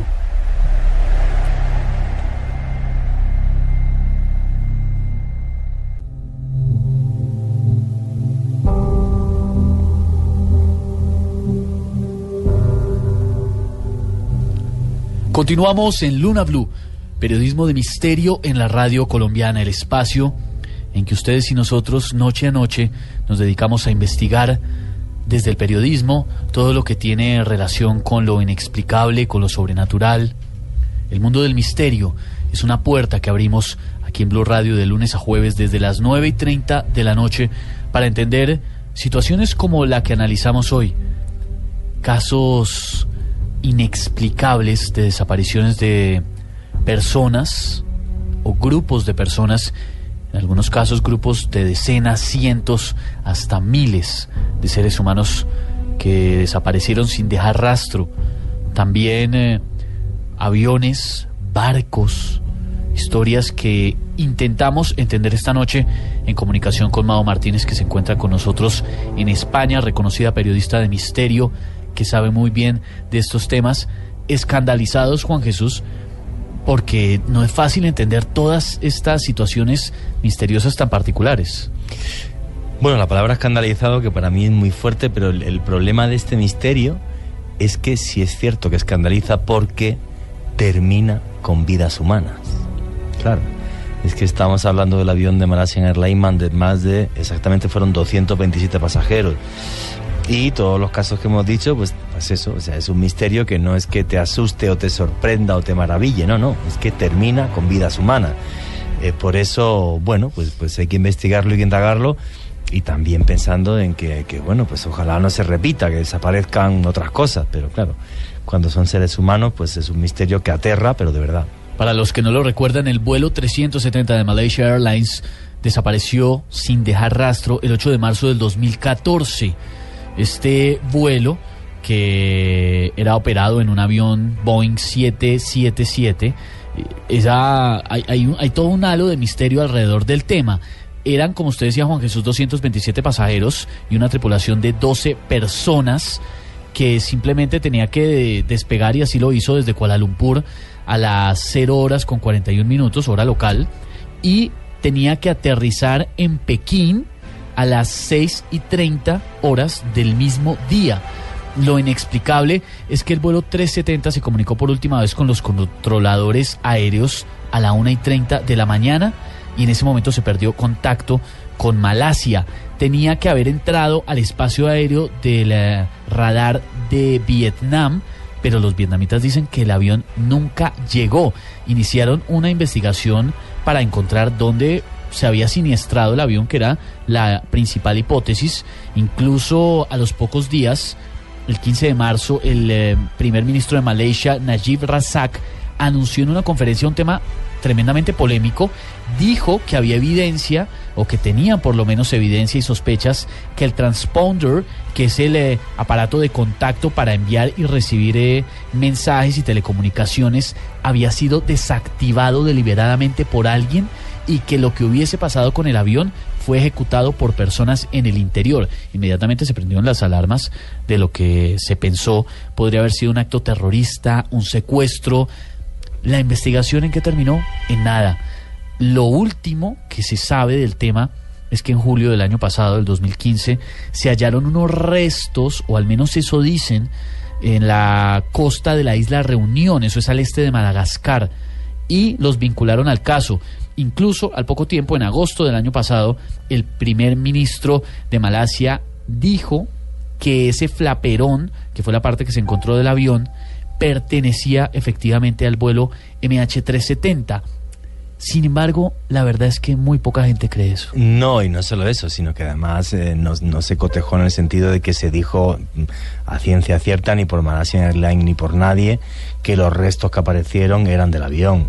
O sea, absolutamente ni un tornillo a día de hoy. Comprobado, ni un tornillo. Lo que queda sobre la mesa es que todos estos casos siempre están envueltos por un halo de polémica, como todas estas misteriosas desapariciones de las que hablamos hoy. Sí, no es nada nuevo, o sea, llevan pasando durante muchos siglos, y a cuál de ellas más extraña. En nuestra cuenta de Twitter y también usando el numeral Luna BLU se están manifestando nuestros oyentes. Muchos oyentes nos están enviando saludos y obviamente participando con el tema. Joanny Yepes nos envía saludos desde Cali.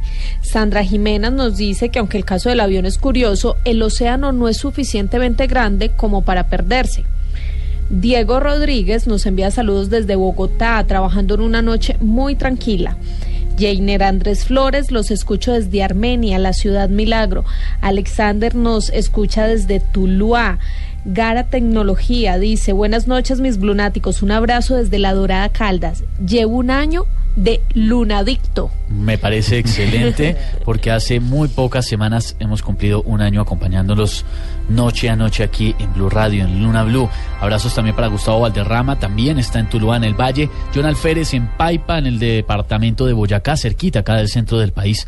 Todos los que se unen y qué opinan a esta hora sobre estas desapariciones misteriosas. Sí, a nuestra pregunta, ¿cree usted que algún día aparecerían los restos del avión Malaysia Airlines? Muchos nos contestan. Adriana Martínez: pienso que sí, pero pasará mucho tiempo para saber la verdad. Carmelo Ochoa: el avión lo llevaron a la isla Diego García. Una teoría que nos lanza este lunático. Erilo López nos dice: sí, dentro de mucho tiempo no aparecerán. Sería un caso de abducción. Bueno, Vladimir: creo que no aparecerán, aunque esta desaparición claramente tiene que ver con los motivos económicos de gente muy poderosa. Bueno, pues nos gusta oír esas opiniones. Muchas pues, hipótesis al respecto. Cada uno, todas las hipótesis, las opiniones están bienvenidas aquí en Luna BLU. A ver si entendemos estos misterios tan enredados. Y todas las opiniones son total y absolutamente válidas, porque lo que no ha habido hasta ahora es una explicación de absolutamente nada. No menos misteriosas que casos muy particulares como las desapariciones de grupos militares, ¿no? Hemos conocido casos de células o grupos de militares, de cuerpos armados, que simplemente desaparecieron sin dejar rastro. Impresionante e increíble, pero cierto. Centenares de hombres han desaparecido así como de un momento a otro, escuadrones enteros, sin que nadie haya podido dar una explicación ni saber qué pasaba, ¿no? Por ejemplo, en el año 1707, según relataba Georges Langeland, el archiduque Carlos se preparaba para invadir España. 4.000 hombres, 4.000, que 4.000 no los esconde uno debajo de la alfombra, en pie de guerra, acamparon una tarde a orillas de un torrente pirenaico. Al amanecer del día siguiente, levantaron el campo y marcharon a buen paso, según contaban, hacia la montaña. Nadie nunca jamás volvió a verlos, y nunca jamás se encontró la más mínima huella, ni de sus armas, ni de sus impedimentos, nada. Es que me parece fascinante, ¿sabes de lo que me estaba acordando ahora? O sea, 4.000 personas no pueden desaparecer así porque así, más en la España del siglo XVIII nos estás hablando, ¿verdad? O XIX. Uh-huh. Me estaba acordando una vez que estaba entrevistando a Miguel Rivera Dorado, que es de los arqueólogos del mundo que más ha investigado el tema de los mayas, y lo que voy a decir esto ya más bestia. En Tikal, en la ciudad de Tikal, vivían 150.000 personas. Desaparecieron de un día para otro y no dejaron rastro de nada. A mí me decía ese arqueólogo Miguel ¿Las Rivera 150.000 desaparecieron? Sí. No, pero eso no tiene sentido. Me dice, mira, Juan, que 150.000 personas se paran en medio de la selva a hacer chichi y dejan rastro arqueológico. Y no había nada. O sea, 150.000 personas. Pues rastros sí deja, por supuesto. Sí, pero... es que volvemos a lo extraño de todos estos temas que nos ha comentado, y es que no hay razón, no hay ni siquiera una señal, no dejan absolutamente nada para identificar algún hecho. Mado. Nada, absolutamente nada. Mira, otro más reciente, para que no nos vayamos tan lejos y la gente piense, no, mira, es que eso son cosas de... No estábamos ahí, no podemos saber. 1915, vamos, a un caso de principios del siglo XX. Sí. Hablamos de la expedición a los Dardanelos y las tropas aliadas que combatían contra los turcos en la península de Galípoli. En plena batalla se produjo uno de los acontecimientos más inexplicables de los capítulos de la historia militar. Mientras los obuses llovían por todas partes, imaginaros una balacera ahí impresionante, todas estas cosas que iban pues eso, haciendo saltar a los hombres por los aires, etcétera, etcétera, una columna de soldados se puso en movimiento hacia la cota 60. La cota 60 era un punto estratégico constituido por una pequeña elevación de terreno, ¿no? Donde, bueno, pues algunos se desplazan, ¿no?, hacia allí. Era uno de los puntos más importantes de la península. El 5º regimiento de Norfolk, enviado como refuerzo, estaba destinado a apoyar a las tropas de Anzac, el cuerpo del ejército australiano y neozelandés, en su asalto contra la famosa cota 60, ¿no?, que os he mencionado. Bueno, pues del total del regimiento, compuesto por unos 1.000 soldados, que tampoco los escondes debajo de la alfombra, solamente 250 hombres lograron aproximarse hasta la cota. Insensibles al estallido de los obuses, que iban pues eso, destrozando por allí a todo ser humano y toda la carne que encontraban, fueron rodeados intempestivamente por una especie de niebla, ya entra en juego de nuevo esa famosa niebla, que reflejaba de tal modo, dicen, los rayos del sol, que los observadores de artillería quedaron deslumbrados por su resplandor y no fueron capaces de proseguir su bombardeo artillero de apoyo. Nunca, jamás se les volvió a hablar, jamás se volvió a oír hablar de aquellos 250 hombres. Y además es que, como os podéis imaginar, pues el ejército, los esfuerzos, Inglaterra reclamaba su vuelta, ¿no? Y decían que dónde estaban, pero es que nadie sabía dónde estaban. Ni los ingleses, ni los turcos, ni los aliados, ni los neozelandeses, y esto consta en los diarios militares de varios testigos y de diferentes bandos y aliados, y describen la escena como fue y es absolutamente verídica. Ahora, que alrededor de temas como este, además hay unas particularidades que son las que encierra el misterio militar y todos los misterios en torno a los temas militares de los países, que eso nos da para un programa entero. Mado Martínez desde España nos ha acompañado esta noche en Luna BLU, tratando de entender y poner sobre la mesa los misterios de las desapariciones a lo largo de la historia, pero hemos hablado y hemos escogido para esta noche, para compartir con todos ustedes a esta hora, casos en su mayoría desconocidos. Yo creo que los que sí son bien populares son los del Mary Celeste y el vuelo 19, pero de resto son casos de los que no se ha hablado tanto y que merecían este espacio y ponerlos sobre la mesa para analizarlos, para buscar explicaciones aparentes y para tratarlos desde el periodismo. Efectivamente. Pues hay uno en Colombia, ¿eh? Hay uno en Colombia. Bueno, entonces, por favor, no despedimos el programa y cuéntanos el de Colombia, pero vamos, dinos. Es que ya veía que me despedíais y tenemos que contar. A mí me encanta cuando Mado siempre deja la cereza para el final, la guinda, como dicen los españoles. Nosotros la cerecita para el final. Cuéntanos el de Colombia, por favor. Claro, es que este es la guinda del tema. Pues la cuestión es que esto pasó en 1960 y por lo visto este caso puso en jaque a las autoridades colombianas. Dicen que partieron 3 expediciones en la selva virgen colombiana entre la provincia andina de Huila y la intendencia de Caquetá, y las 3 desaparecieron. La cuestión es que la primera de estas expediciones estaba compuesta por 22 personas, 2 de ellas estadounidenses, disponía de víveres para 3 semanas y salió de Huila para atravesar la cordillera de los Andes y la selva virgen para estudiar el trazado de una nueva carretera hacia el Amazonas, que ya, que prefiguraba ya en la transamazónica. Pues nada, de repente pierden todo contacto con esta expedición, con este grupo de hombres, y cogen y mandan una segunda expedición. compuesta por una docena de hombres que iba a buscar a estos, a rescatarlos, ¿no? Iban a rescatarlos y bueno, pues unos días más tarde pues también desaparecieron. No. Entonces, claro, decidieron hacer un último intento. Dijeron, bueno, la tercera va la vencida. Que era además muy arriesgado porque era pues tomar el riesgo de seguir perdiendo vidas. Claro, y aún fue un tercer equipo formado por 6 hombres. Si os dais cuenta, cada vez mandaban menos. La primera 20, la segunda 12 y la tercera 6, porque dijeron, aquí ya no nos arriesgamos a perder a gente, ¿no? Y además eran hombres que estos últimos 6 hombres los escogió el ejército, ¿no? Se supone que estaban en selva y sabiendo moverse por allí, vamos. Claro. Y nada, partieron tras las huellas de las otras 2 expediciones y también desaparecieron. Y claro, después de aquello, pues como podéis imaginar, ya no mandaron a nadie más a buscarlos. Año 1960, 3 expediciones de 20, 12 y 6 personas que desaparecen en la espesura además de la selva, entre el Huila y entre el Caquetá, que es una zona difícil, montañosa, selvática, lo que estaba diciendo Mado, selva virgen, para ver el trazado de la carretera, pero impresionante cómo las expediciones de rescate también desaparecieron. Oye, pues este misterio hay que investigarlo bien y seguro que aparece en la segunda parte de tu libro, de Colombia Sobrenatural, porque a mí me parece espectacular. ¿Que está para cuándo? Me parece espectacular. No sé, pero dicen que desde entonces que los trabajos de la carretera transamazónica estaban muy protegidos y eran rigurosamente protegidos por medio de tiradores siempre escogidos. Bueno, ya se sabe el tema de la seguridad y tal, pero también por esas desapariciones misteriosas. Sí, claro que sí.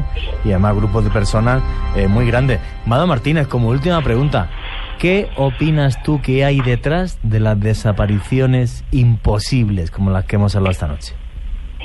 Pues no tengo ni la más remota idea, pero desde luego... ¿A qué se deja bien? Sí. Pero como te decía en el caso de bueno, cuando me preguntabas por estas desapariciones fantasmales de barcos y todo eso, hay muchos casos que escapan a toda lógica, porque claro, pues cuando se descartan los motivos lógicos o racionales, por ejemplo, en este caso de las desapariciones en la selva virgen colombiana, bueno, pues podríamos descartar el hecho de que hubieran sido secuestrados o atacados o cualquier cosa así, ¿no?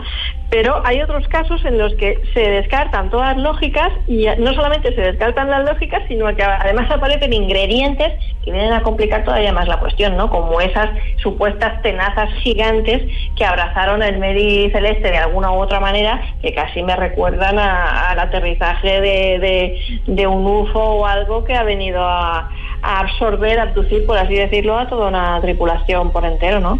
Y da que pensar.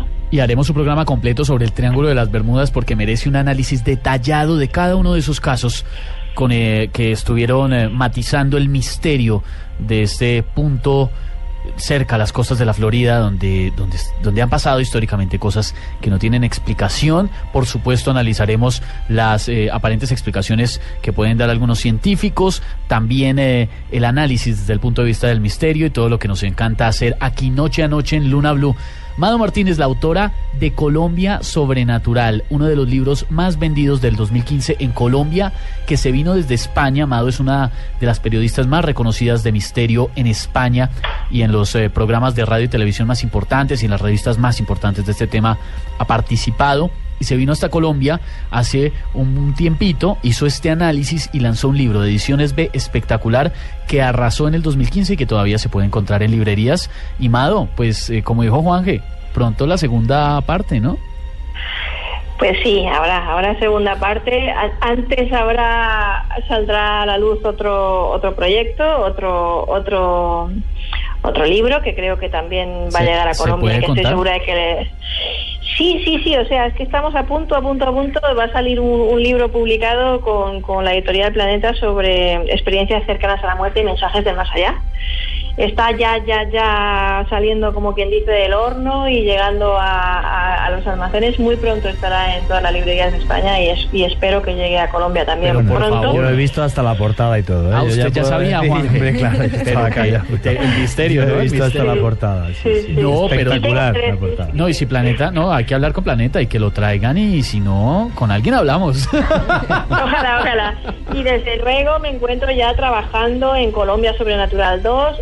recogiendo información, recopilando información, entrevistando a testigos, o sea que si alguno de los lunáticos tiene algo que reportar, por favor, repórtense. Sí, di tu mail, Mado.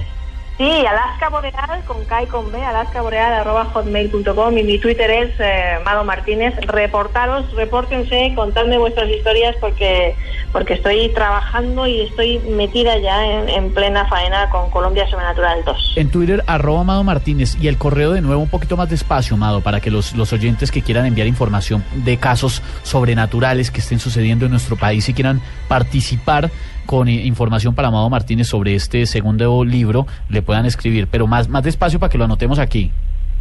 Alaska Boreal. Alaska con K, por supuesto. alaskaboreal@hotmail.com. alaskaboreal@hotmail.com, el correo de nuestra gran invitada y amiga Mado Martínez, periodista de misterio que nos atiende a esta hora desde España. Gracias por trasnochar hasta altas horas de la madrugada con nosotros y compartir con toda la audiencia de Luna BLU en Colombia y en el mundo el gran misterio y los grandes interrogantes detrás de las desapariciones misteriosas, desapariciones imposibles, como decía Juan Jesús. Mado, abrazo y acá la estamos esperando. Un placer, un abrazo enorme para todos. No, yo creo que de todo lo que hemos hablado esta noche, lo que le rompe a uno la cabeza intentando comprender todo esto es si hay o no hay explicaciones lógicas, o si las explicaciones necesariamente son sobrenaturales en los casos de desapariciones misteriosas que hemos analizado hoy con Mado desde España, nosotros también aquí, el caso más reciente, el de Malaysia Airlines, pero todos estos casos a lo largo de la historia documentados que nos han dejado con la boca abierta. Es que yo pienso que dar una sola hipótesis es muy arriesgado, o sea, cada caso es radicalmente distinto.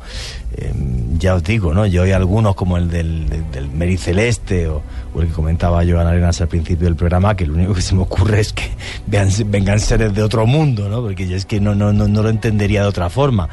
Ahora hay otros que no sé, o sea, es que las incógnitas son mil, no sé qué opináis el resto de los que estáis en la mesa. Para mí las desapariciones son asombrosas algunas, porque no hay ninguna explicación, ¿verdad? Por ejemplo, la historia que contó Joan, deja Harold Potter y Carrie Potter. Sí, claro. Pienso de que de verdad eran espíritus simplemente que se materializaban para una persona.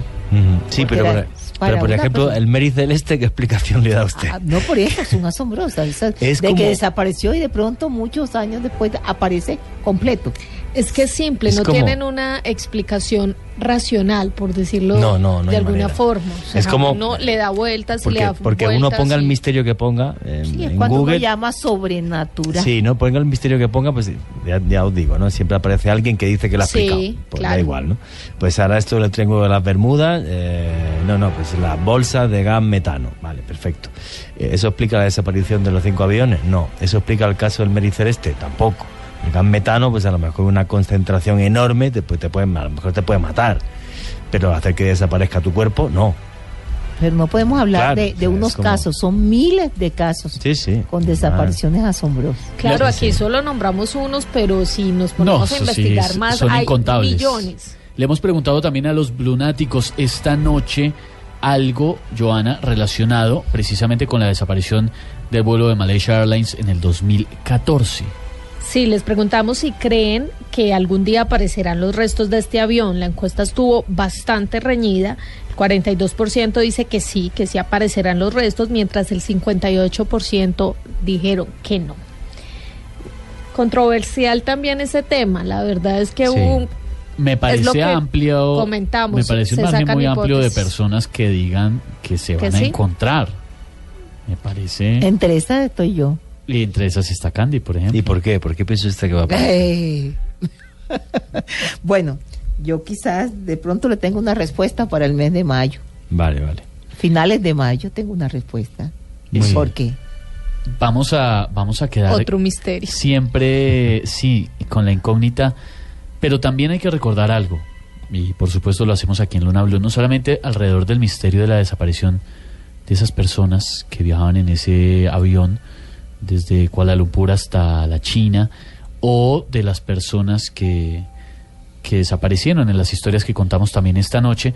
Por supuesto, el dolor de las familias que no supieron qué pasó con sus seres queridos, que quedan en esa desesperación de no saber dónde están, si fallecieron, si no, de no recuperar nunca un cuerpo.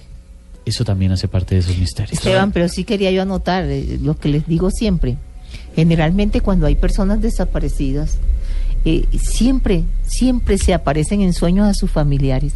Siempre les dan idea, les dicen dónde están.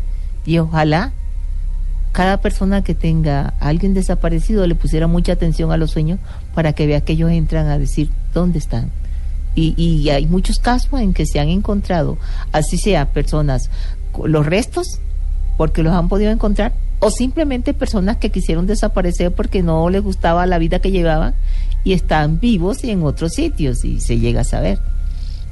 Nos quedamos con la incógnita, pero más que eso nos quedamos con la promesa que les hacemos esta noche a los oyentes de Luna BLU de ahondar en el tema especialmente del Triángulo de las Bermudas, de hacer un programa completo de... Sí, hay que hacer un programa completo solo del Triángulo de las Bermudas. ¿Saben qué me causa curiosidad? Que cada que hacemos un programa nos salen nuevos temas, pero claro, nos salen 80 programas nuevos, pero bueno. Es que el mundo del misterio no tiene fin, o sea, sí. Es una cosa... Y por mucho que leas y por mucho que investigues, siempre te aparecen casos nuevos que no conocías. Máxime ahora que estamos en la era de la información y de la comunicación, pues hay una cantidad de trasvase de información tremenda entre países e investigadores. Entonces es inacabable, el tema es inacabable. Sí, eso es inagotable. Esta noche lo que hemos hecho es intentar hacer el ejercicio de entender o explicar qué es lo que ha pasado en esas situaciones especiales en las que el misterio alrededor de una desaparición ha cobrado tanta importancia. Les hablábamos al inicio de este programa que hay textos religiosos que hablan de ese lugar a donde van las almas perdidas, el limbo, que quedan ahí como en la mitad. Quién sabe si también para los cuerpos pues de personas que siguen vivas y para materiales como aviones, como barcos, habrá un lugar también. Hay oyentes a esta hora usando el numeral Luna BLU que hablan de otras dimensiones y que esa podría ser una de las opciones para entender por qué esas personas o esos aviones, barcos, lo que sea, pasaron a un plano físico en otro lugar. Sí, bueno, hay algunas teorías muy interesantes. El otro día estaba viendo un documental, yo conocía de la teoría, ¿no?, sobre el tema, por ejemplo, del monstruo del lago Ness. Y bueno, pues lo que comentaba un científico es, por ejemplo, la formación geológica del lago, que es muy peculiar por la alta composición en cristales de cuarzo que tiene la tierra que lo rodea, el hecho de que por cierta vibración de las olas en sí o lo que sea, se hiciera como una especie de agujero de gusano que permite ver animales que había allí hace millones de años. La verdad que la teoría es muy interesante y desde el punto de vista físico, pues bueno, pues existiría, aunque sea muy leve, esa probabilidad, de forma que los testigos que dicen que han visto al monstruo no mienten, lo describen además lo que sería como un plesosaurio, que es un animal que existió hace muchos millones de años. Y claro, a mí se me ocurre también para las desapariciones como esta, bueno, ¿y por qué no puede suceder el efecto al revés, no? O sea, igual que desaparece algo de millones de años aquí, en este caso la imagen, pues físicamente algo de repente pues desaparece de este plano y aparece en otro momento de la historia que vete a saber cuál es, ¿no? O sea, no lo sé, no lo digo como una teoría más que tampoco pues bueno, pues tampoco quizás a lo mejor sería factible en todos los casos, pero sí, bueno, o sea, no descartar nada, porque realmente la física, cuando has hablado de otras dimensiones, no es que no las descartes, es que dice que están ahí. Antes de cerrar este tema, los dejo a todos con un dato sobre el vuelo MH17 de Malaysia Airlines. Algunas personas se han atrevido a hablar de una conspiración. Esto no es un secreto, la verdad, se encuentra en las redes sociales, en internet, sí. Que es diferente al 370, tienen que tener en cuenta eso. Sí, claro que sí. Y la historia detrás del MH17 es que viajaban a bordo un grupo de científicos. Ese grupo de científicos se desplazaban hacia Melbourne, en Australia, a la 20ª Conferencia Internacional sobre el SIDA. Hay quienes dicen que quienes viajaban ahí tenían información privilegiada muy importante sobre la cura del virus del SIDA. Bueno, curar el SIDA a muchas empresas farmacéuticas no les interesa porque como se ha convertido en una enfermedad crónica, da muchísimo dinero. Pero bueno, tampoco hay más datos para demostrar que realmente esos señores tenían la cura del VIH. Bueno, pues también otro dato, ¿por qué no?, a tener en cuenta. Otra de esas coincidencias en estas historias de esta noche que les traemos en Luna BLU, desapariciones misteriosas en las que, por más que se ha hecho un gran esfuerzo, y nosotros también lo hemos hecho esta noche, por entender el lado racional de esos casos, pues al parecer simplemente hay cosas que quedarán en el limbo del misterio. En el limbo de lo perdido, ese maravilloso limbo de lo perdido, donde ojalá no fueran personas y solamente fueran cosas, pero bueno, que está ahí, para mí es un misterio insondable que nunca podremos explicar. Vamos a abrir en este momento la puerta de los sueños con Candy Delgado. Vamos a conocer el significado oculto que hay en ellos. Abrimos nuestras líneas en Bogotá, en todo el país, nuestra cuenta de Twitter, pueden usar también el numeral Luna BLU o nuestro correo electrónico. Simplemente nos cuentan cuál es ese sueño que todavía está en su mente dando vueltas. Lo que nos dice Candy es que si ese sueño está ahí y usted no lo ha olvidado, tal vez sea porque necesite ese mensaje oculto.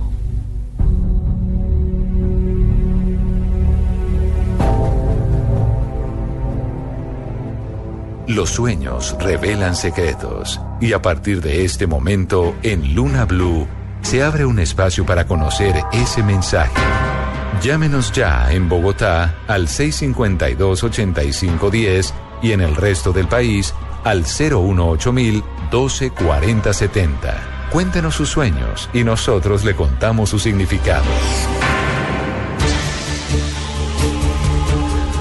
María Luisa nos escribe la siguiente pregunta o nos cuenta su sueño para que la saquemos de la duda. Soñé el 16 de diciembre en la noche que estaba en una casa con muchas personas y todos estábamos hablando y estudiando. Luego nos fuimos en un bus y desde allí vi un par de alas gigantes volando. Yo dije, miren esas alas. Alguien me dice, no son alas, es un ganso. Cuando volteé vi la cabeza del ganso y como estaba sentada en la parte de atrás del bus, el ave se hizo atrás y una parte de sus alas traspasaron el bus. Bueno, María Luisa, sé lo que quieres, sé para dónde vas, qué es lo que necesitas para seguir adelante. Tú no tienes que hacer lo que hacen los demás. O sea, si los demás dicen que van a tomar determinada carrera, tú no tienes que hacer lo mismo. O sea, tú tienes que tener tus propias alas y brillar por ti misma. No hagas lo que dicen los demás. Eso es muy importante y es el mensaje que te está enviando Dios. Toma tu propia decisión. Más oyentes a esta hora aquí en la ciudad de Bogotá que quieren conocer el significado de su sueño. Buenas noches. Aló, buenas noches. Cuéntame tu sueño. Mi sueño es que hace muchos años murió mi mamá, pero últimamente ya para un mes que me he soñado con ella y me he soñado que le he ayudado a hacer oficio y eso, entonces quiero saber el significado. Bueno, mira que tú misma me has dicho, muchos años que murió mi mamá. Recuerda lo que siempre les digo, para ti han pasado muchos años, para ellas no ha pasado ni un segundo porque siempre es presente. El hecho que la veas ayudando, ¿qué me dice a mí? Pues ella solo quiere decirte, primero, que está a tu lado, que no se ha ido de tu lado, que está ahí, que está para ayudarte. Pero lo que más me interesa decirte es que, por favor, parece que has descuidado algunas cosas que tienen que ver con tu familia, con el hogar. Por eso te ves haciendo oficios nuevamente y ayudándola a ella. Es como si te dijera, recuerda el ejemplo que te di.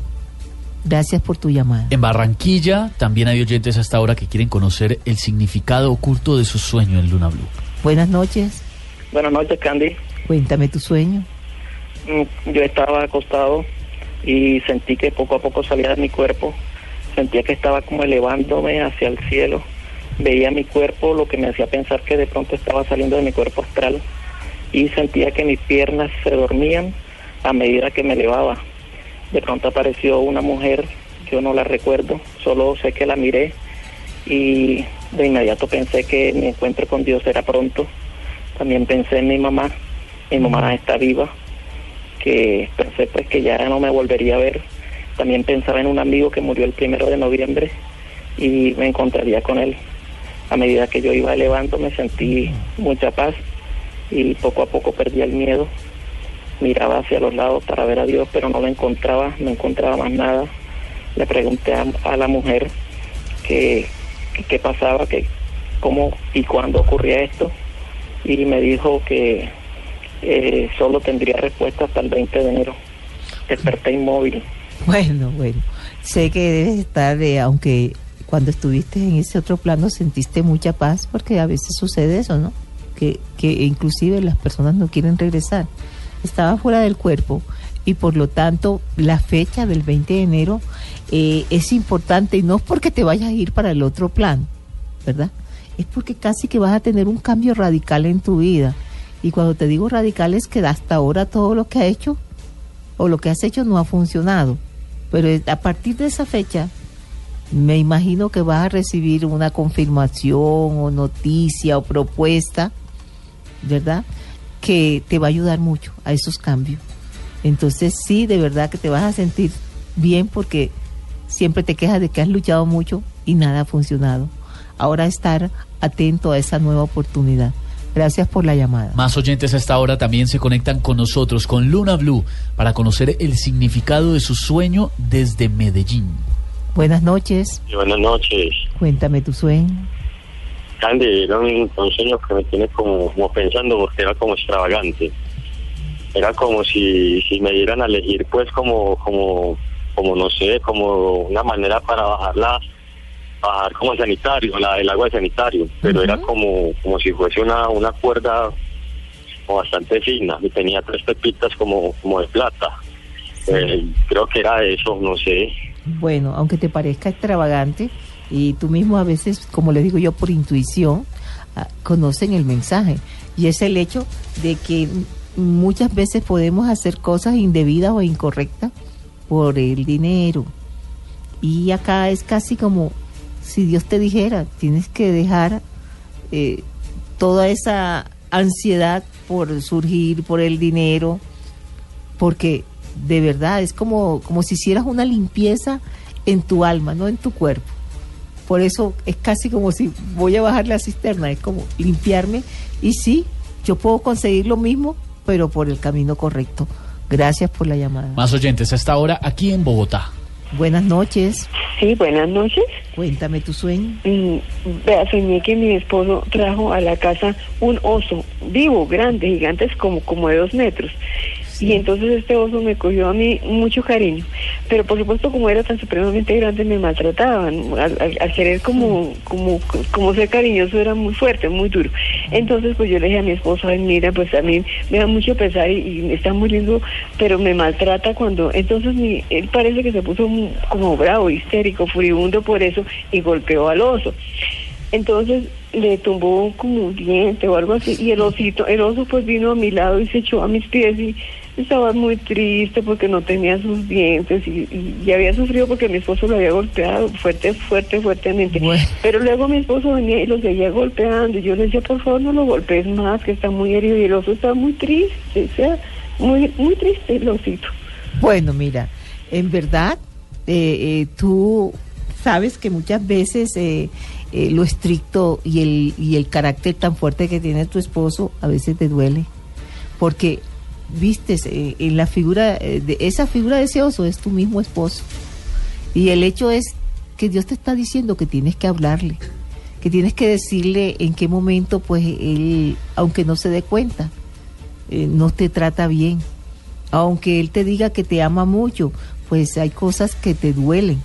Entonces, así como fuiste con el osito, háblale. Yo pienso que las personas, cuando se dicen la verdad, pueden tener un cambio, ¿no? Pueden crecer como personas. Entonces, no te dé temor, háblale. Sergio nos escribe desde la Argentina. Hola, amigos de Luna BLU, les escribo para contarles un sueño que tuve la semana pasada. Recuerdo a mi mejor amiga y yo, quien me visitó el fin de semana anterior al sueño. Después de 4 años sin vernos personalmente, estábamos en una especie de escuela, y no sé por qué, tengo la sensación que debería haber una fiesta en aquel sitio, pero no estoy seguro porque tengo pocas imágenes del sueño. Caminábamos hasta el final de un pasillo. Mientras conversábamos, no recuerdo de qué. Y al final había un puesto de golosinas, caramelos, chicles. En lo que elegía lo que me gustaba, me doy cuenta que ella ya está allí y no la veo más. Espero me puedan ayudar con este sueño. Bueno, Sergio, a ver qué hacemos con Sergio. Yo creo que a Sergio hay que darle unas cuantas, ¿qué diríamos? Unos cuantos correazos para ver si entiende. ¿Jaladita de orejas? Jaladita de oreja, porque no quiere escuchar los mensajes que le envía Dios, ¿verdad? Y fíjate que a veces las personas que están a tu alrededor y que se interesan en ti y que quieren saber de ti, llega un momento en que se van porque para ti hay cosas que son, yo no diría que son tonterías, pero que son superficiales a las cuales le da más importancia. ¿Y sabes por qué hace eso? Porque piensas que esa persona en realidad no se interesan en ti. Así que, Sergio, a ponerse de verdad firme en aceptar a las personas que están a tu alrededor. Más oyentes hasta ahora en la ciudad de Medellín que quieren conocer el significado de su sueño. Buenas noches. Buenas noches, Candy. ¿Cómo estás? Bien, gracias. Cuéntame tu sueño. Mira, el sueño fue que me cogían como las malas y me entraban a una casa desocupada. Yo pienso como que a violarme. Sí. Y yo con mucho miedo, llamaba duro, pues grité duro, llamando como a alguien, amor, pues muy duro. Por ahí 3 veces. Y en esa llegó mi ex. Y cogió al tipo pues como del cuello y le clavó un cuchillo en el pecho y ahí paró el sueño. Bueno, eso es lo que llamamos una pesadilla y que tú sabes que siempre las pesadillas son con imágenes impactantes para que no olvidemos el sueño. Y aquí pues te va el mensaje. A ver cómo le hago, voy a hacer un poquito... ¿Dura? No dura, sino que tengo que decirle algo y pues... Bueno, por los laditos. Por los laditos. Por los laditos. A veces hay actitudes de uno como mujer que hacen que personas cercanas pues crean que tienen el derecho a determinadas cosas. Si uno, como decimos en la costa, decimos, si uno hace carantoñas, pues la gente cree que tiene la vía libre. Perdón, que son carantoñas. Carantoña es como te digo, cuando uno comienza a sonreír, a picar el ojo, a coquetear, a lo que sea, y las personas le dicen a eso carantoñas. ¿Coqueteos? Sí, son coqueteos. Entonces, si eso es como, uno le dice a la persona, estoy interesada en ti, puedes acercarte, ¿verdad? Con esa... Y resulta que cuando esa persona se acerca y se le va la mano o falta el respeto, pues... uno tiene culpa de eso, porque dio esa oportunidad. Entonces, para que esa persona no pase el límite y tú no te sientas ofendida, no le haga carantoñas. No, hay que aclarar la situación, que simplemente puede decir que era muy amable, muy sociable, muy diplomática, muy comprensiva, pero hasta ahí. Hasta ahí. Me gustó. Gracias por la llamada. Me gustó eso de las carantoñas, Candy, me parece bueno. chévere. Nos escribe Huber. ¿Cuál es el significado de haber soñado con abejas en el cuerpo y en ese momento tener un saco como abrigo? Y el saco era de una persona conocida, de Arbey. Así nos escribió, nos dio todos los datos. Bueno, Uber, a veces uno, caramba, le dan oportunidades de sobresalir, de trabajar y todo, y siempre te estás respaldando de alguien y nunca quieres hacer las cosas y después te quejas de que no funcionen. Pues adelante, a trabajar, a responsabilizarse, a no dejar que otros hagan las cosas que le corresponden a uno. Nos vamos para Curramba, que dentro de poco está de carnaval. ¿Nos escuchan? Ya están en carnaval. Sí, ya están. O sea, el fin de semana duro es... Ojalá que podamos ir el 5, 6 y 7. Están en carnaval desde diciembre. En los 100.1 FM nos escuchan en Barranquilla hasta ahora y también hay blunáticos que quieren conocer el significado de su sueño. Buenas noches. Sí, buenas noches. Cuéntame tu sueño. Mira, lo que pasa es que he tenido pues 3 sueños seguidos que me tienen un poco intrigada. Bueno, el primer sueño fue que yo fui a buscar a mi hijo en la casa de mis suegros. En la primera habitación estaba mi suegro dormido. Cuando voy a la última habitación está mi suegra, estaba acostada boca arriba y se veía bien arreglada, como cuando alguien va a salir, que se da lista y está lista para salir. Y de repente yo miro hacia el patio y la veo a ella misma, pero de espalda, pero ya no está vestida, sino que está desnuda. Pero detrás, en la espalda de ella, veo un montón de tatuajes y los símbolos eran como de demonios, cosas muy extrañas que tenía en su espalda. Y yo me sorprendí, yo dije que, cuando yo entré a la habitación, yo le dije, me voy a llevar al niño porque ustedes están dormidos y no están pendientes de él. Y ella, así como estaba acostada, me respondió, no, yo sí estoy pendiente. Y fue de repente cuando ya miré hacia el patio que ya la vi a ella, no sé si era como en su espíritu, no sé, no tengo ni idea. Bueno, mira, este mensaje es importante porque, y se te ha repetido muchas veces porque no quieres aceptarlo. Yo sé que es muy difícil a veces la relación entre suegra y nuera, pero Dios te pone ahí a tu niño, que es su nieto y pues también es tu hijo, para que trates de suavizar las cosas. Uno no sabe en qué momento las personas van a partir de este plano y entonces empiezan los lamentos, empieza uno a decir si yo le hubiera dicho esto, si le hubiera dicho lo otro. El hecho de que tú le veas tatuajes como satánicos en la espalda es el concepto que tú a veces tienes de ella. Recuerda que es la mamá de tu pareja. Y yo siempre también le recuerdo esto: existe la exesposa, pero no existe la exmadre. Así que pon de tu parte y trata pues de manejar mejor la relación con la familia política. Tenemos tiempo para una última llamada aquí en Bogotá de un oyente que se conecta con Luna BLU para conocer el significado de su sueño. Buenas noches. Buenas noches. Cuéntame tu sueño. Sí, mira, te cuento rápidamente. Pues es que no es directamente un sueño mío, es de mi novia, pero pues quisiera contarlo porque es relacionado conmigo. Resulta que mi madre hace un mes tuvo una cirugía relativamente sencilla, y ella unas noches antes soñó que la recuperación de mi madre iba a ser complicada. Me dijo, ponle cuidado a eso porque a mí a veces los sueños me salen. Y hasta el sol de hoy, mi madre efectivamente se le complicó la cirugía, lleva 20 días hospitalizada, y aunque no está grave, me parece un poco inquietante que un procedimiento relativamente sencillo que le tienen que hacer ha tenido 1000 trabas, que ha habido que los puentes de fin de año, que las autorizaciones, que el doctor se enfermó, que, es decir, se ha aplazado 1000 veces, y yo no sé si es que a ella no le conviene el procedimiento o qué tanto ya es cierto en lo que soñó mi novia. Yo no sé. Bueno, mira, lo primero y lo más importante, y lo que yo creo que he tratado de enseñarles siempre, es que el mensaje de un sueño es para el soñador, ¿verdad? Y el hecho de que tu novia soñara con tu mamá y pues por supuesto sabían que le iban a hacer ese procedimiento, y que ahora ustedes tratan de que pues que casi como digo yo, cuando remodelan el sueño para que salga exactamente a lo que vieron.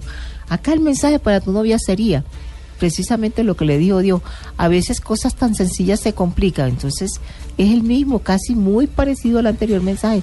Tiene que pues aceptar el temperamento, la forma de ser de tu mamá, tratar de arreglar las cosas ahora, porque después si pasan cosas empiezan a arrepentirse, y ya para qué. Y no tiene que ver con el procedimiento que están haciendo a tu mamá. El mensaje es para ella, que trate de mejorar las relaciones con tu mamá y con la familia. Gracias por la llamada. El tiempo perdido los santos lo lloran, dice sí. No, y no se recupera. La gente, es que el tiempo no se recupera, el tiempo pasó y pasó, no se recupera, nunca se recupera. Sí, el pasado ya no existe, el futuro tampoco. Lo único es el momento, este momento como el que estamos compartiendo ustedes y nosotros en esta noche de misterio que va terminando. Hemos intentado hacer el análisis periodístico de casos impresionantes de desapariciones en toda la historia. Sí, casos que nos ponen encima de la mesa, bueno, que de repente en este mundo se abren puertas que quizás nos lleven a otros. Yo no tengo otra forma de explicarlo. Casos que nos dejan pensando, porque son muchas las hipótesis que se pueden analizar, pero que finalmente de esas salen otra y otra y otra historia, y que finalmente no podemos conocer la realidad de lo que sucedió. Y la encuesta que quedó apretada, en la que le hemos preguntado a los lunáticos qué creen que podría pasar, si se podrían encontrar los restos del avión de Malaysia Airlines, y estuvo muy pareja. Como siempre, todas las opiniones de nuestros oyentes las recibimos usando el numeral Luna BLU. Y vamos cerrando la puerta del misterio por esta noche. Este equipo de investigación periodística, liderado por Juan Jesús Vallejo, con Joana Arenas, Candy Delgado, Ricardo Acevedo y quien les habla, Esteban Hernández. Los esperamos de lunes a jueves, desde las 9:30 de la noche aquí en Blue Radio, la nueva alternativa.